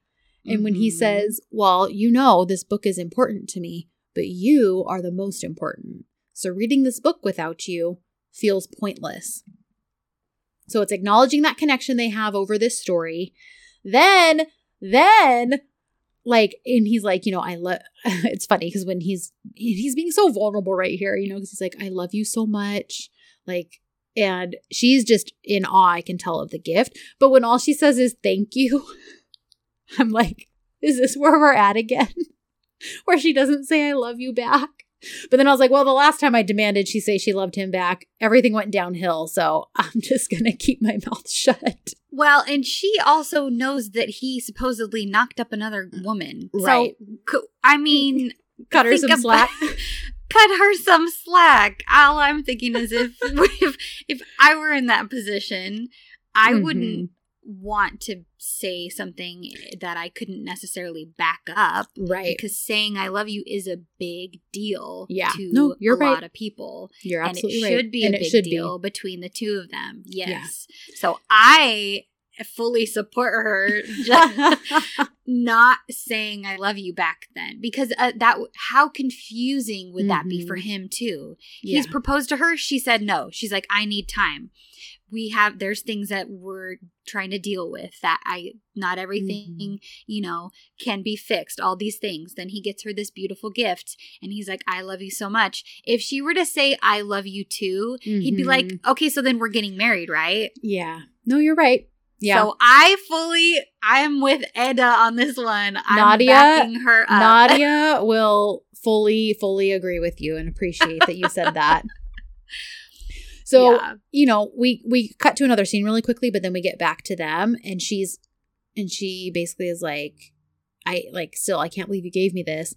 And then this is what I was like, I cannot believe they did this. Like somebody did their homework because she's like, she opens the book and then all the pages they read together in episode 11 are marked with photos of them. And she's like, Serkan, you remembered the pages. And he's like, I remember everything. And the way she looks at him, like she's so shocked and touched because she even says, even I don't quite remember. Like, I don't even remember which specific pages we read. And she's like, how extraordinary you are. You constantly amaze me. And he tells her, I'll surprise you.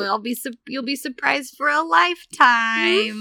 I know. And then she like touches his like face and neck and chin, like, and they just look at each other. And it's just this really emotional, man. Like, I loved that so much because, you know, we haven't really had much of a callback to The Little Prince. No. And honestly, I was like, please stop calling back to things because all you do is destroy them. Like, yeah. And say that they're Sachma. Yes. And say that they're Chok Sachma. So it's like, I kind of not only lost hope for it, but I was like, please don't, because you've just ruined all of it. This was where I was like, okay, I think I actually tweeted, who helped them? There's no way they did this. Like who helped them? Because, and this is when I was like, did Aisha help them? Because, like, I could see her doing something like this. Right. In a situation like that. So, but then, yeah, again, it was like, okay, here we go. Nah, they did have help. Because it was like, if this is what's been locked up inside of you guys this whole time and we weren't getting it, like, this is so upset. This is, like, so upsetting. But yeah, like, that just, I really couldn't believe it. I was like, okay, the fact that I was, like, still reeling from that it was that copy of The Little Prince, and then that he actually marked the pages with, like, photos of them. It just, I was like, okay, bravo, good job. Like, our Serkan is back. Like, he's alive and well. He is alive and well. The fact that he was really set and focused on wooing her and winning her back, like Aangin and Peril kind of told him to do. Mm-hmm. And, hey, just get the romance back, woo her, earn her back. And he did his darndest. And the fact that he was doing that was so wonderful. Mm-hmm. And it is when they have that really sweet moment after she opens the gift and she realizes what it is, and they have their whole conversation, and then Layla comes in and and kind of splits them up. And she's like, oh, and she ends up going with Layla because Layla spins the whole lie about her having the plans to go to the spa with the girls. And she's like, oh yeah, I have to go. I want his growled Gitme as my ringtone or something. Oh, yes. Because, and there was another moment later on where his jaw clench was so visible that I was like, I need that. I need it, please. How do we bottle that? How do we bottle that? Yeah. So the jaw clench plus the growled Gitme, I was like, I already loved any Turkish man if they say Gitme in a dizi. That already is like next level romance that Americans cannot even understand until they have entered the world of dizis. Yes. Or people in the world. People of the world. Please, please understand the power of Gitme. Gitme. Yes. But it being growled, I didn't realize that was something that I needed in my life until it came out of Kerem's mouth, and I was like, "Oh my!" And that scene was so good because there's a lot of people who are like convinced he forgot his lines. And when he's like, and he's like kind of grabbing her face, and he kind of stumbles there because she's kind of laughing, like, "Where is this going?" Yeah. And she's just kind of going along with it. And so people are like, okay, that was part of the Q&A. A lot of people, he didn't answer, but a lot of people asked, like, be honest, Kerem, did you forget your line here? Because he's just so, like, he's all out of sorts and, like, kind of confused. And that's so funny. So funny. And he's like, well, you don't need the beauty salon. You're already beautiful. You don't, that, like, all that. It was very funny. And she's like, relax, I'll be back. I just have to go with the girls. And yeah, it was really cute. I do love this during all of this is when we have suspicious Serkan because he watches them flit off and he's like, Celine left and then they just left. Like something's going on. Right. And then Aangin and Peril come back in. Yes. And then during that is when Ifer and Idon plan their dinner. And it's like, okay, are they really cementing for us like that these two are actually like on good terms and acknowledging each other as family? Because they're like, let's plan a dinner. We didn't get to that. Like, they're not competing over it. They're not bickering over it. Mm-hmm. It's like they just want to have a family dinner. Right. And so I liked that. We kind of went over. Did you notice in that scene when Aangin and Peril come in after Eda leaves and they're talking about romance and that Serkan tells Aangin that he has to show his romance and not tell it? Oh my gosh, no! How did I miss that? You know what? Because I didn't get to watch with the good subs because they didn't come out until like 8:30 last night, and I started the show just before 8. And so I was like, okay, well, I want to just get it going. So I rewatched with the other subs, and I didn't think to keep checking throughout the episode. So I wish I had watched it with his. Side note though, I really loved his commentary. I know. I love that he's including little commentaries now. Yeah. Or at least for these episodes, because for me, they've been spot on with how I felt about them too. So I do plan to rewatch, maybe not the whole episode, but my favorite scenes, like especially those with the little prince and their conversations when he's like begging her to communicate with him and all that. I definitely want to rewatch those with his subs. So I did not pick up on that at all. So funny. I was cracking up. That is amazing. This is not shade. Well, and I thought the same thing when Melo's like, do you notice that you're always the victim in this story? Like you're always the one. And I was like, are you all properly shading yourselves? Like, yeah. Dang it. I was gonna. Never mind. No, what? No, I can't say anything because it's a spoiler from a book. So okay. Because there are certain here's what I'll say for that you will understand. A certain hero that we love from a big, long, huge series that you've read. You read this particular one. You know how he's always like just sacrificing himself, like it's always hit on him. He won't just ask people for help, but he's just like, no, I'll just die instead. That immediately made me think of that when Melo said that, like, you're always the victim. All I was thinking was, oh my gosh, the self-sacrificing heroes and heroines of the world. Like, that's Eda. Yep. Eda's always the one crying, sacrificing her happiness for everything. For everything, especially at the end, like, of this episode. You're totally right. So, you know, we kind of went over the whole Celine sneaking after. Well, Serkan calls her eventually. And so he's like, well, send me your location. I'm going to come get you. So, of course, he picks her up from the hospital and the girls have to come up with like a quick excuse. And Jeren's like, well, Eda had a fever, so we brought her here. I love it because clearly that's a lie. But he puts his hand on her and he's like, oh, yeah, you have a fever. Let's go. And she's like, well, where are we going? And he's like, I'm going to cure you. And she's like, oh. And then like. I loved that because the good steps were I'm going to make you well, and I was like, oh, are you gonna make her well? I'm sure you are. How are you gonna do that, Serkan Bey? Oh my gosh, I loved it. Like I appreciate that kind of innuendo because it's so like it's obvious, but it's not. Like, right. You know what I mean? And it's also very tracking with how Serkan acts. Like, he'd be like, no, I'm taking you to my house. I'm going to help you. I'm going to get you my doctor. Like, he's not trusting other people. Right. He's like, no. If this is Eda, I am going to take care of her. Yep. So I was like, this is right back on track with Serkan. Yeah, I totally agree. I loved that. I loved that he brought her right back. He's shoving echinacea tea down her throat, even though she hates it. Yes.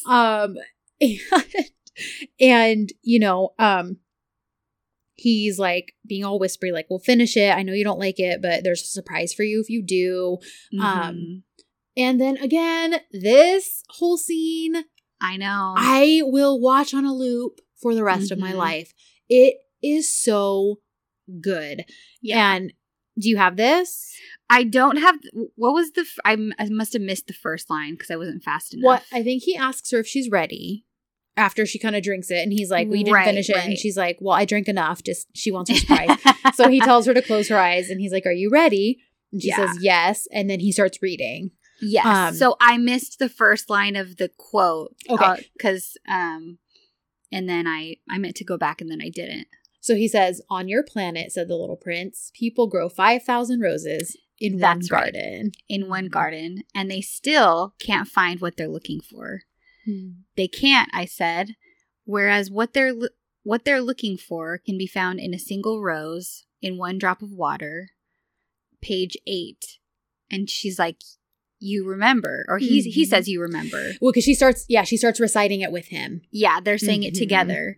And she's like, well, I guess I just needed to hear it from you in order to remember. And she says, what was page 16? And they together start quoting. I suddenly silenced the world so that you could speak. How do you fit into yourself? I would always listen. And then he tells her, I would always listen to you if you talked nonstop.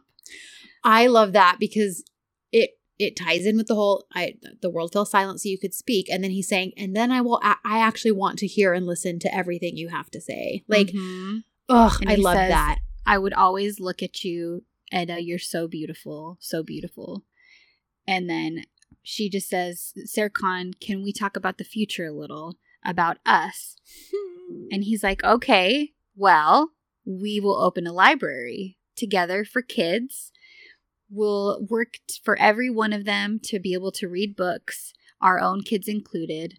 They'll be so lucky to have a mom like you. So she says, so is their dad going to love me no matter what? And he says, their dad will always love you very much. He's going to love you forever. He's going to love you forever. And then he says, I can't breathe without you. She says it. Oh, she says that. Which I loved because he's the one who says it in 13. But she says it to him. And then he tells her that she's his whole world. And I mean, I would have loved it if he had said, I'll be your breath whenever you need. But I also can appreciate that they didn't just copy paste it either. They gave it its own thing. So I loved that scene because it's so emotional. Because even when the way she's asking, like she's got tears in her eyes and she's like, but their dad, will he love me forever? Like, will he continue to love me? And, you know, because clearly she's still conflicted where she, you know, he's talking about being a dad to their children while she's still kind of questioning if the possibility is there that he's a father to somebody else's child. I mean, right now she's kind of on the track that it might be a lie. So I think she kind of gives herself this moment and lets herself just kind of revel in it. But of course it's going to be at least a little bit bittersweet for her because of this cloud hanging over her head of knowledge that she has. Yes. And I love because this is the kind of purposeful angst like that we've been missing so much. Like, so it was just so refreshing. I just loved it. I loved it. Even though it was a sad thing, even though like I loved it so much. So after this whole thing happens, it's the next day or later that day. I think it's the next day. Either way, some time has passed. And Edda's like, okay, no, I need to face this head on. I'm going to confront her because Serkan is mine. I'm not going to let her continue to play these games. And she's like, I'm waiting for her. And she does her thing. Celine gets in her car. Edda gets out of hers, hops on into the passenger side and, you know, confronts her. But Celine winds up passing out. So, you know, the girls help her get her rushed to the hospital. And this is where we get the devastated and conflicted Edda because this doctor's like, well, this isn't all that surprising in your condition, but the baby's fine. And that's when it's like, whoa. What kills me though here is that I'm like, now knowing what I know, that she's just a big lying liar who lies.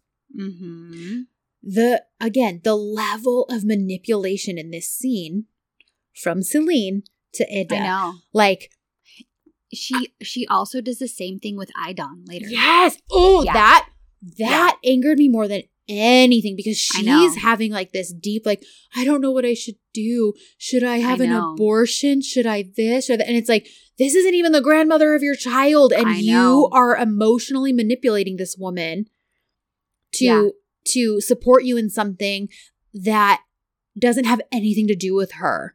Like that was so ugly to me. That was so ugly. I'm convinced Celine is a narcissist because the way that she spins things to where she's always the victim and it's always about her and nothing else matters but her well-being and her happiness and all of these things. It's all about her. And I'm like, all I think is she's a narcissist and she successfully manipulates people as well, which is also very common in narcissistic people because they take advantage of the empathy and the sympathy of others. So, you know what's funny? That actually leads me right into a listener email we got. Okay. From someone named Kiara. And she is Persephone Hades 5 on Twitter. So I've chatted with her on Twitter before. And she wrote us and was just like, I love listening to your take on each episode. You're both so funny and insightful at the same time. I started listening this summer and now caught up on all the episodes of the podcast. She's so sweet. Please forgive me if there's mistakes. English is not my native language. Please never, ever apologize for that. But she said, after last episode, and she sent this on March 28th, so I believe she means our episode of 36. Okay. I want to give my opinion on why Celine was always meant to be the villain of the story. She says, I never bought into a possible redemption for her because I've always seen major red flags in her behavior. And I'm happy that I never changed my mind. Celine is a sociopath and a narcissist. So she agrees with you. She said she is without remorse. She doesn't even bear the consequences of her actions. And she always blames everyone else for them by playing the victim. Yep. She's also a very good and very dangerous villain because she weaves her lies with some truths so that it's difficult to expose her. From the start, she has been selfish and egocentric.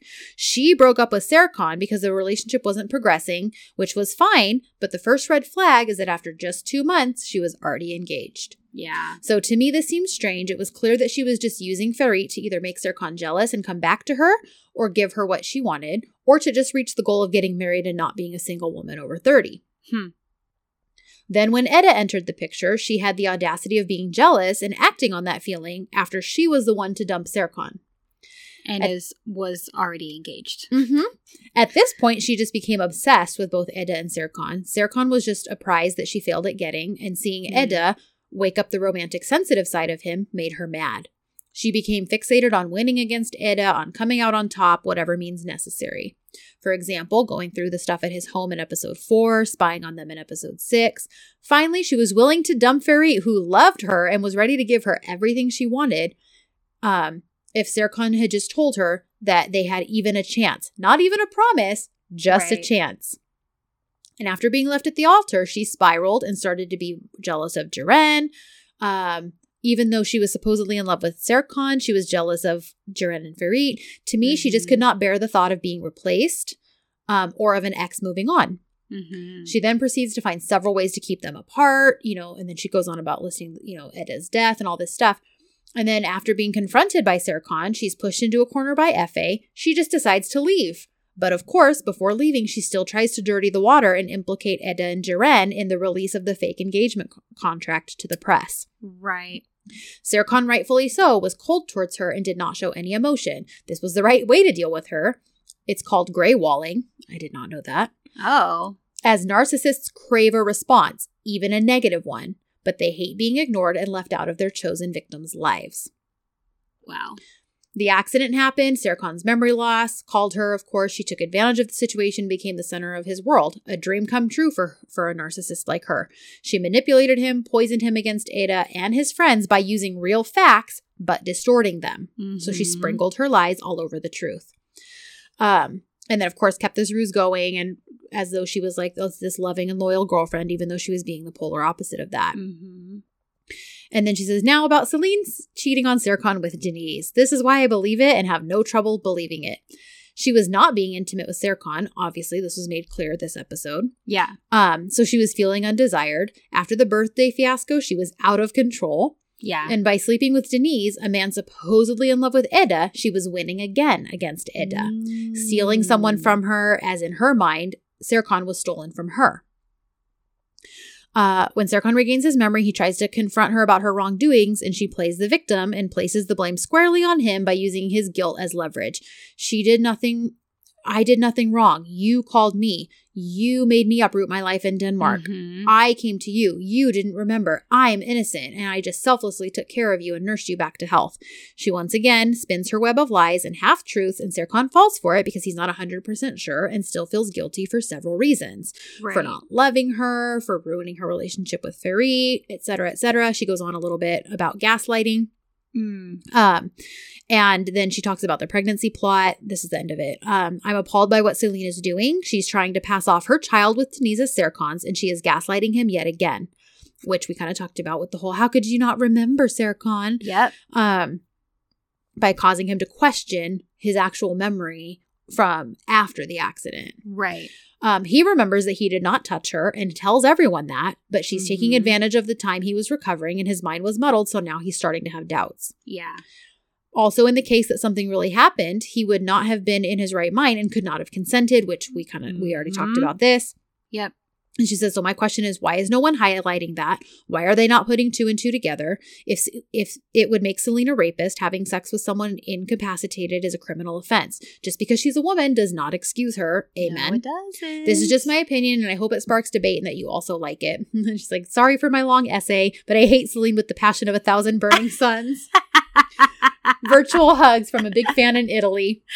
Oh, I love that. Yeah. So you saying narcissist triggered me, and I was like, wait, I gotta read that email I read from her.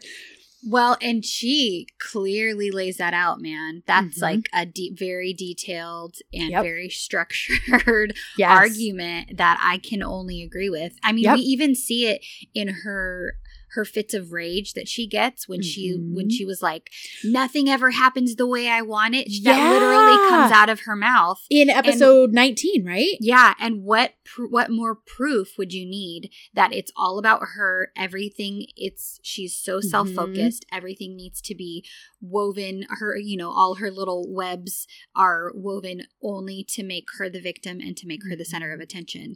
Yep. And it's just crazy to me. It's crazy. Yep. So yeah, because like I said, our first fit is in episode 19. We have another one of those in 30, 31, whatever that, wherever that trip. Right. Those are all muddled to me because I know, me too. But yeah, so no, I loved that, and I was like, I know this is kind of long, but I did want to read it, and you had that perfect walk into it when you said narcissist. Perfect segue. So, all this stuff is happening, and so now, and of course, Celine is doing exactly what she does and just telling it, I didn't want to ruin your happiness. There's no point. Serkan will never leave you. Just let me raise this child. Again, trying to make it look like she's being the selfless one by, quote, letting them be. She's sacrificing herself for their happiness. But of course, Edda's like, not going to do that. He deserves to know. Yeah. And so now she's conflicted because she's like, I don't want to give him up, but also I'm not going to be a reason this child doesn't have, in her mind, a family, Right. Especially because of her own background of being raised without her own parents for most of her life. Right. She, of all people, is going to want to keep the child with their own parents. Yes. So she is conflicted. We don't really know fully what she's going to do, but we can just tell that she's hurting because dinner prep is happening and she's just kind of down in the dumps. Right. They get there, Serkan and Seifi and Aidan arrive. They all sit down to family dinner, and she's kind of trying to interact, but winds up excusing her. Well, Serkan excuses himself and then winds up in her room, and he sees the dartboard with his face on it. And, it's another cute callback. She follows him in there, and he does say, sorry, I came in here without your permission. I just couldn't help it when I still saw my face with the darts, And he asks her, though, are you still upset with me? And, she's like, no, this is just an old habit. It's more of a comfort thing. I've always had this up of you, and now it's not a matter of me hating you. It's a matter of, this is just a habit, So he throws the darts at himself, and they're kind of having this conversation a little bit. Right. And, she basically is after they talk about how it's a morning routine about throwing a couple darts, and she kind of laughs a little bit, and she's like, yes, I throw them every morning. And he says, but Edda, please be sure from now on, I'll do nothing to upset you anymore. And Edda, again, is bringing up this vague past because because she hasn't told him about what you did before. And he's like, but that was in the past. We said we would forget about it, and there's no reason to dwell on it because we have days ahead that we will not want to forget. I loved that line so much. Yeah. But she, again, is like, well, no matter how much we want to forget the past, it waits somewhere to remind us of itself, Serkan.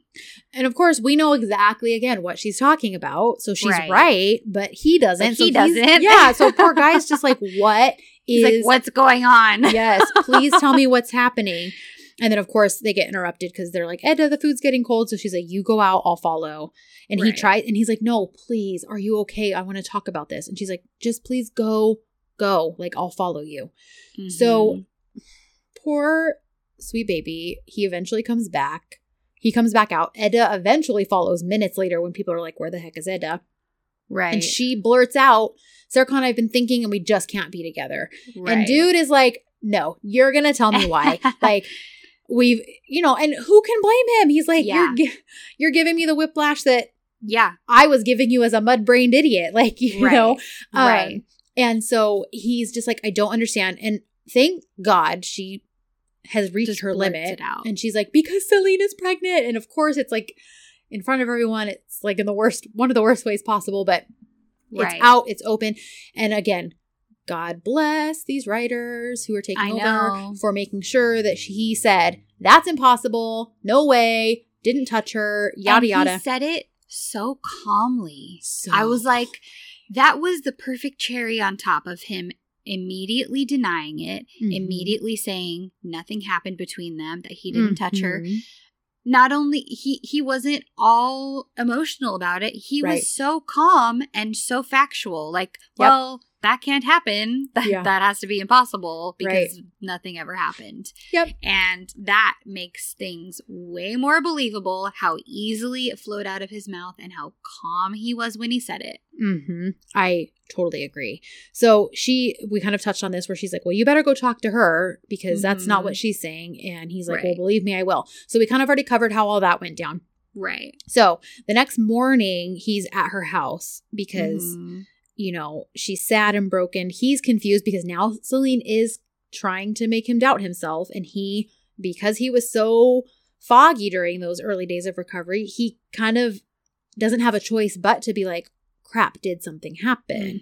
Even though he's sure it didn't, he kind of has to be unsure. So he shows up at her house and he just basically is like, it can't end this way. Like, why am I all of a sudden the father of this child? I'm saying nothing happened. Maybe she's spinning games, which I'm like, thank God you are like acknowledging the things that she's capable of now. Yeah. And he's just, and she's like, Serkan, how can you be sure? You're really sure? And he's like, well, I want to make sure that it's not mine. Like, yeah, I was foggy in I was hurt. I was trying like this. So he basically is like, yeah, I guess I can't technically be 100% sure, and she's like, okay. And I'm not mad at you for that. Like, I don't hold that against you. Right. Right. But the fact of the matter is if this baby is yours, like it changes a lot. And he basically is just like, listen, can you just come over tonight? I just want to be with you. I just want to spend time with you. I want to be alone with you. Please come over. He just wants so desperately to fix this, to make things okay with them. Right. And so she basically says, I don't know, Serkan, bilmiyorum Serkan, shuts the door. But it flashes forward to the evening and she does come. She tells her aunt, I'm going to go see him. I'm going to go spend time with him. Yeah. And the big indicator for me that this was like her coming as a goodbye is that she brought Sirius. Yep. That same thing. It felt like kind of the last hurrah, her final moment of herself, excuse me, of her kind of letting herself have time with Serkan and enjoy time with him and to just be with him before she leaves. It was her bringing Sirius and then her just kind of doing her absolute best to keep Serkan on track as far as, hey, why don't we just enjoy ourselves? Yes, why don't we just enjoy the evening? She keeps kind of refocusing him on being in the moment and just enjoying themselves while they're together. And this to me made way more sense than the pizza thing. Because this her was something final. So she didn't want it tainted by the problems that are still going to exist tomorrow morning. Like Celine's still going to be pregnant tomorrow. So this was a very well done way of being like, yeah, can we just basically pretend our problems don't exist tonight because they'll still be here tomorrow. I just want to be here to be with you. I want to be by your side. Yep. And, so they do. They have a good time. We get this montage. They're eating and, he tells her he doesn't want to spend another moment away from her. He doesn't want his life to be without her. And He even talks about making her food every day for the rest of their lives because she loves the food so much. What? I literally tweeted when he was like, I'll cook for you every day for the rest of our lives. I tweeted and I was like, listen, Ida, what's a fake baby mama or two when you got a man who's willing to cook for you every day? Really think about this, my friend, because never having to cook again for the rest of your life. Obviously, I was kidding. But yeah, so I loved it because here he's thinking, I mean, they're on two very different pages about what this is. Right. He's seeing it as they're coming together. They're going to face this together. You know, but she's seeing it as she needs something to hold on to for the rest of her life. Right. And that's she's probably thinking she wants one good memory, one final good moment between the two of them that she can cling to so that her last memory isn't of them being upset and her spilling that Celine is pregnant. Right. And because why would you want that to be your final memory of the love of your life? Absolutely. So after he basically is talking about not wanting to be away from her for the rest of his life, she, you know, it fades to black. So we kind of can insinuate what happens after that. The next morning, he wakes up and finds this note. And I found Fatima on Twitter had a really great translation of the letter. But I bet our subtitle ones were really good. So why don't you read that one? Okay. And if there's anything super different, I'll read this one if it's very different. But okay, because I really loved the letter. Like, I really loved it. So she says, Serkan, my love, this may seem like a goodbye, but it actually isn't. Goodbye is said when you leave somewhere. Be sure of this. I didn't actually leave your side. And I will never leave. I can't. I'm not leaving you. I'm leaving myself. Because I can't. I can't be between you and your child for a lifetime. I can't be the woman that child will hate for his or her entire life. Who separated her mother and father. So I choose to always stay with you and to spend the rest of my life in huge emptiness. Forgive me. My only wish from you, my last desire, is to keep me only inside of you. This 1 year was ours. Let it stay there as ours always. Don't come after me. Don't search for where I am. Where you're not with me, I already am not. So you couldn't even find me if you wanted. Goodbye, my love, the greatest love of my life. They say that a love is great as much as it is impossible. Our love can't be any greater than this. Goodbye.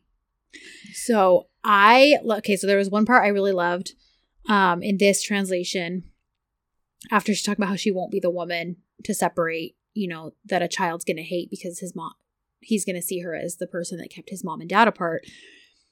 And I love that she says, I will always have this emptiness within me that holds you. Like, and then I choose to live with the pieces that are left. Forgive me. And then I also love the implication that even if you look for me, you won't find me because I don't exist without you. It's like, it's so poetic. It's so poetic. So like basically, even if you wanted to find me, you couldn't because if you're not with me, I don't actually exist. Like that was like my favorite line of the whole thing. And it kind of reminded me when he tells her in episode 12 when they're driving back to her house, when he stops her from going to the airport, you know, when he says, when you exist, nobody else does. Like it kind of gave me that same feel when he tells her that, like, listen, where you are, there's no one else, when she's like unsure of his feelings for Celine still and stuff. Right. So yeah, I really loved that letter.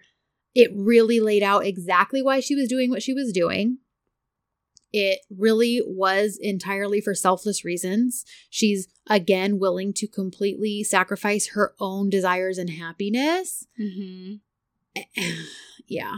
And I love that, you know, there are always these references to how great their love is, how epic their love is, all of these things. And I loved how she ended it with, they say that a love is as great as They say that a love is as great as much as it is impossible. Mm-hmm. And from the start, their love has been seemingly impossible because of the backgrounds, because of the secret story between his dad and her parents, all of these things that should really have made their relationship and their love to be impossible, but they proved that wrong. And that's how great their love was. And the fact that she kind of ended it with that and said, our love cannot be any greater than this. And even with the whole baby situation, it's yet another impossibility, but it doesn't negate the fact of how great their love is. That's a really good point. So I agree. It was it was a beautiful letter and so poetic, and it was the perfect kind of goodbye and farewell to their relationship and their history. Yeah. And if this were a tragedy, that would have been the perfect way to end the movie. Yes. And it would have ended with him just watching her plane take off. Right. But thankfully, this is a romance. Thankfully, so we are guaranteed an HEA. Yeah. Thankfully, he just passes out instead. So let me tell you, I mean, I'm a sucker for an airport chase, and we didn't fully get one in 11 because she was only on her way to the airport, but it was that same feel. Yeah. Here we get the full airport chase. Oh, yeah. And it, we see her angst, her angst and turmoil as she's, having her bags checked and sitting down and waiting for her flight to be called. Like you feel what she's feeling. Hyundai just does a really great job of that. Yeah, the trepidation jumps off the screen. That is a perfect word for it. Feel every tiny little bit of it. Uh-huh. Meanwhile, our poor, sad robot is, breaking all the speed laws to get to her because Melo did eventually tell him where she was and that she wasn't going to make it. She's headed to New York. Right. And, which is funny because in Marashla, that's where Mahur was going to go at one point. It's just funny to me that there's like these places. And same thing with... It's always New York. Same thing with Sanem was going to go to New York for her book. Oh, that's right. John had an apartment in New York. It's just funny that there's these very specific places in DZs. Like you hear about Italy a lot. Yes. But it's just funny that in the States, it's apparently New York. So... That's funny. Anyhow. So... He's flying to get there, and we get a little hint that something's wrong because he's like grabbing his head and his head's hurting him while he's in the car. But that's not really the thing that's important to him. He just wants to get to her. I also kind of thought that there might have been a tiny bit of foreshadowing with this in his conversation with Celine, because he kept grabbing his head during that conversation. But I wasn't sure if that was just him being upset about the fact that some of the times during the months when he was in Slovenia were foggy, or if it was a foreshadowing of this. I wasn't sure. Okay, yeah, and honestly I could see either one. Him just being so overwhelmed with the situation and being like, this is impossible, but you're telling me it's not impossible. Right. Or if it was the beginning of, this.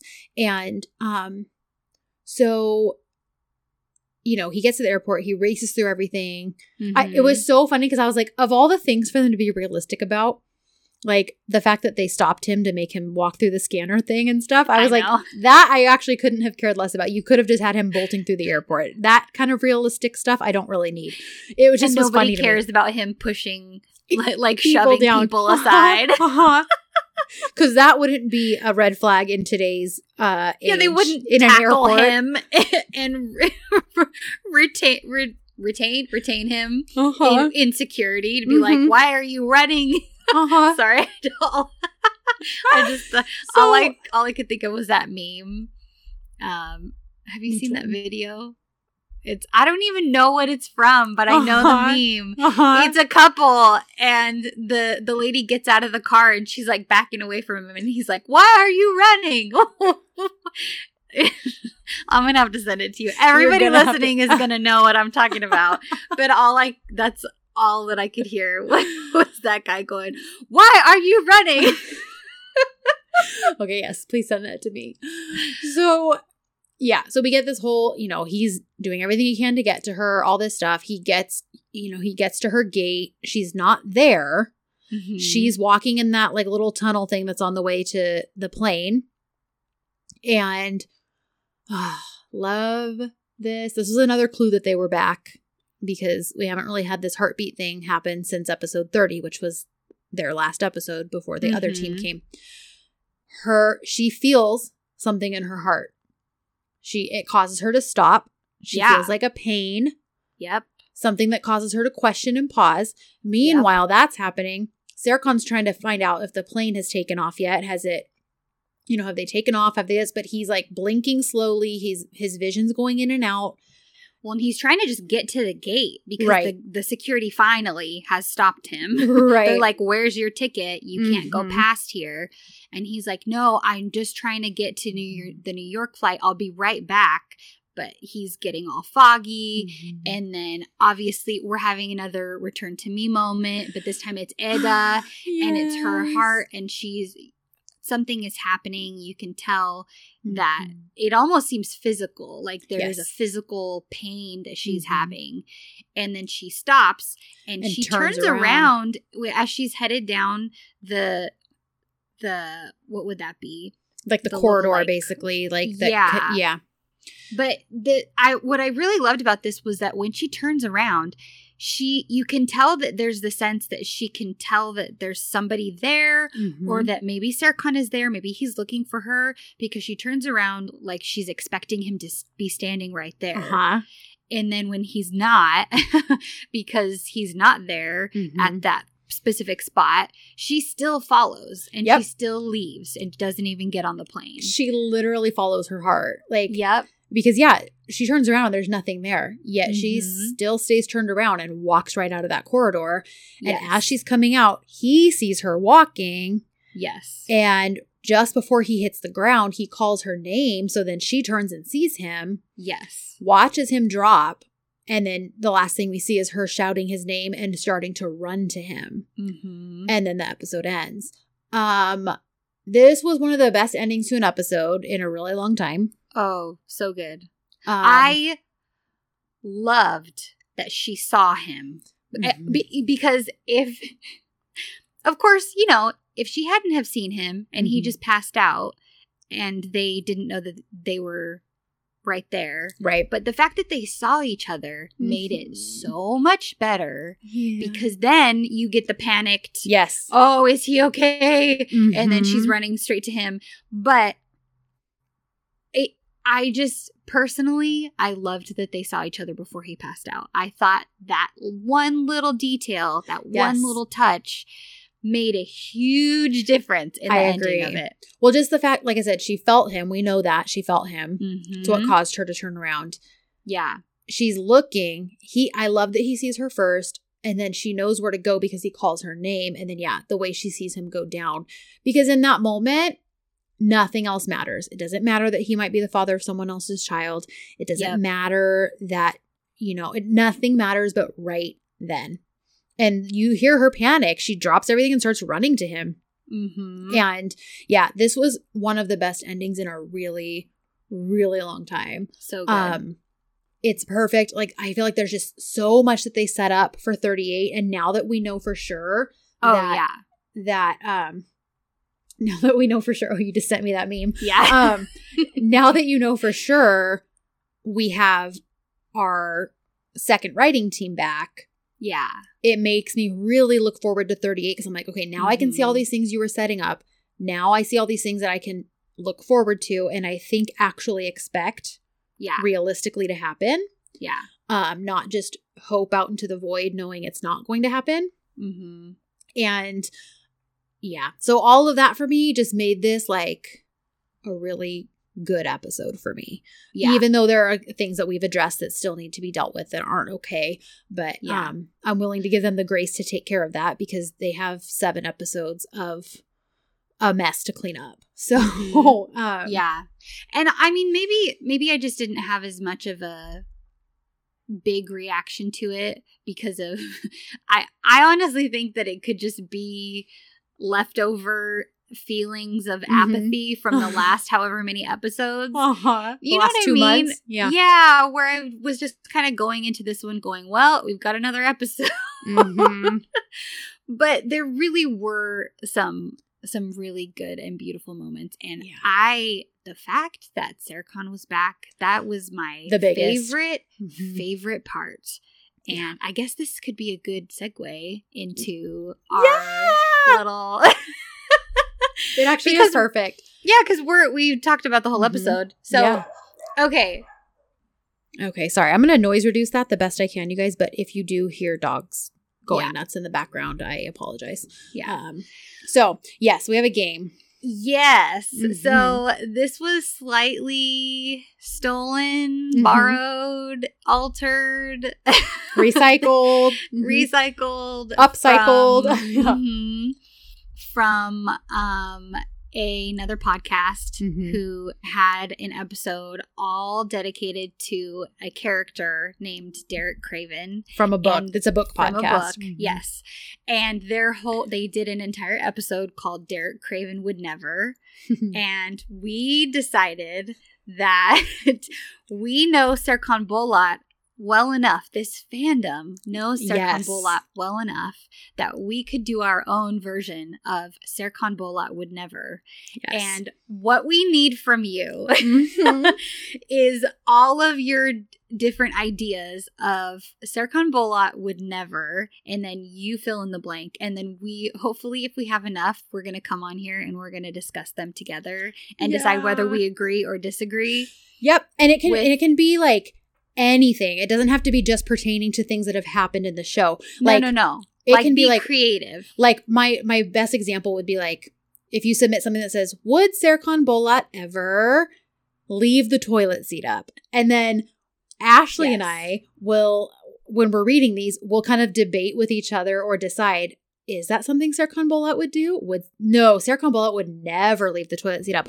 Or yes, Serkan Bolat would absolutely leave the toilet seat up. So just the best way too, I think, would be to like think about your pet peeves. Those are like fun ones to submit. Like things that you absolutely hate. You know, would Serkan Bolat chew with his mouth open? Right. Would Serkan Bolat wear mismatched socks? Oh, that's a good one. Would Serkan Bolat leave those socks, mismatched or not, on the floor of the bedroom instead of the hamper? So like that kind of stuff. So Ashley created a Google document. We'll share the link in the episode notes, and I will also share it in our Twitter thread I'll put it in our link tree. Right.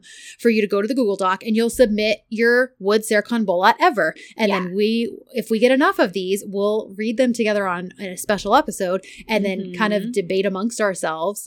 Serkan Bolat would never do that, or Serkan Bolat would do that.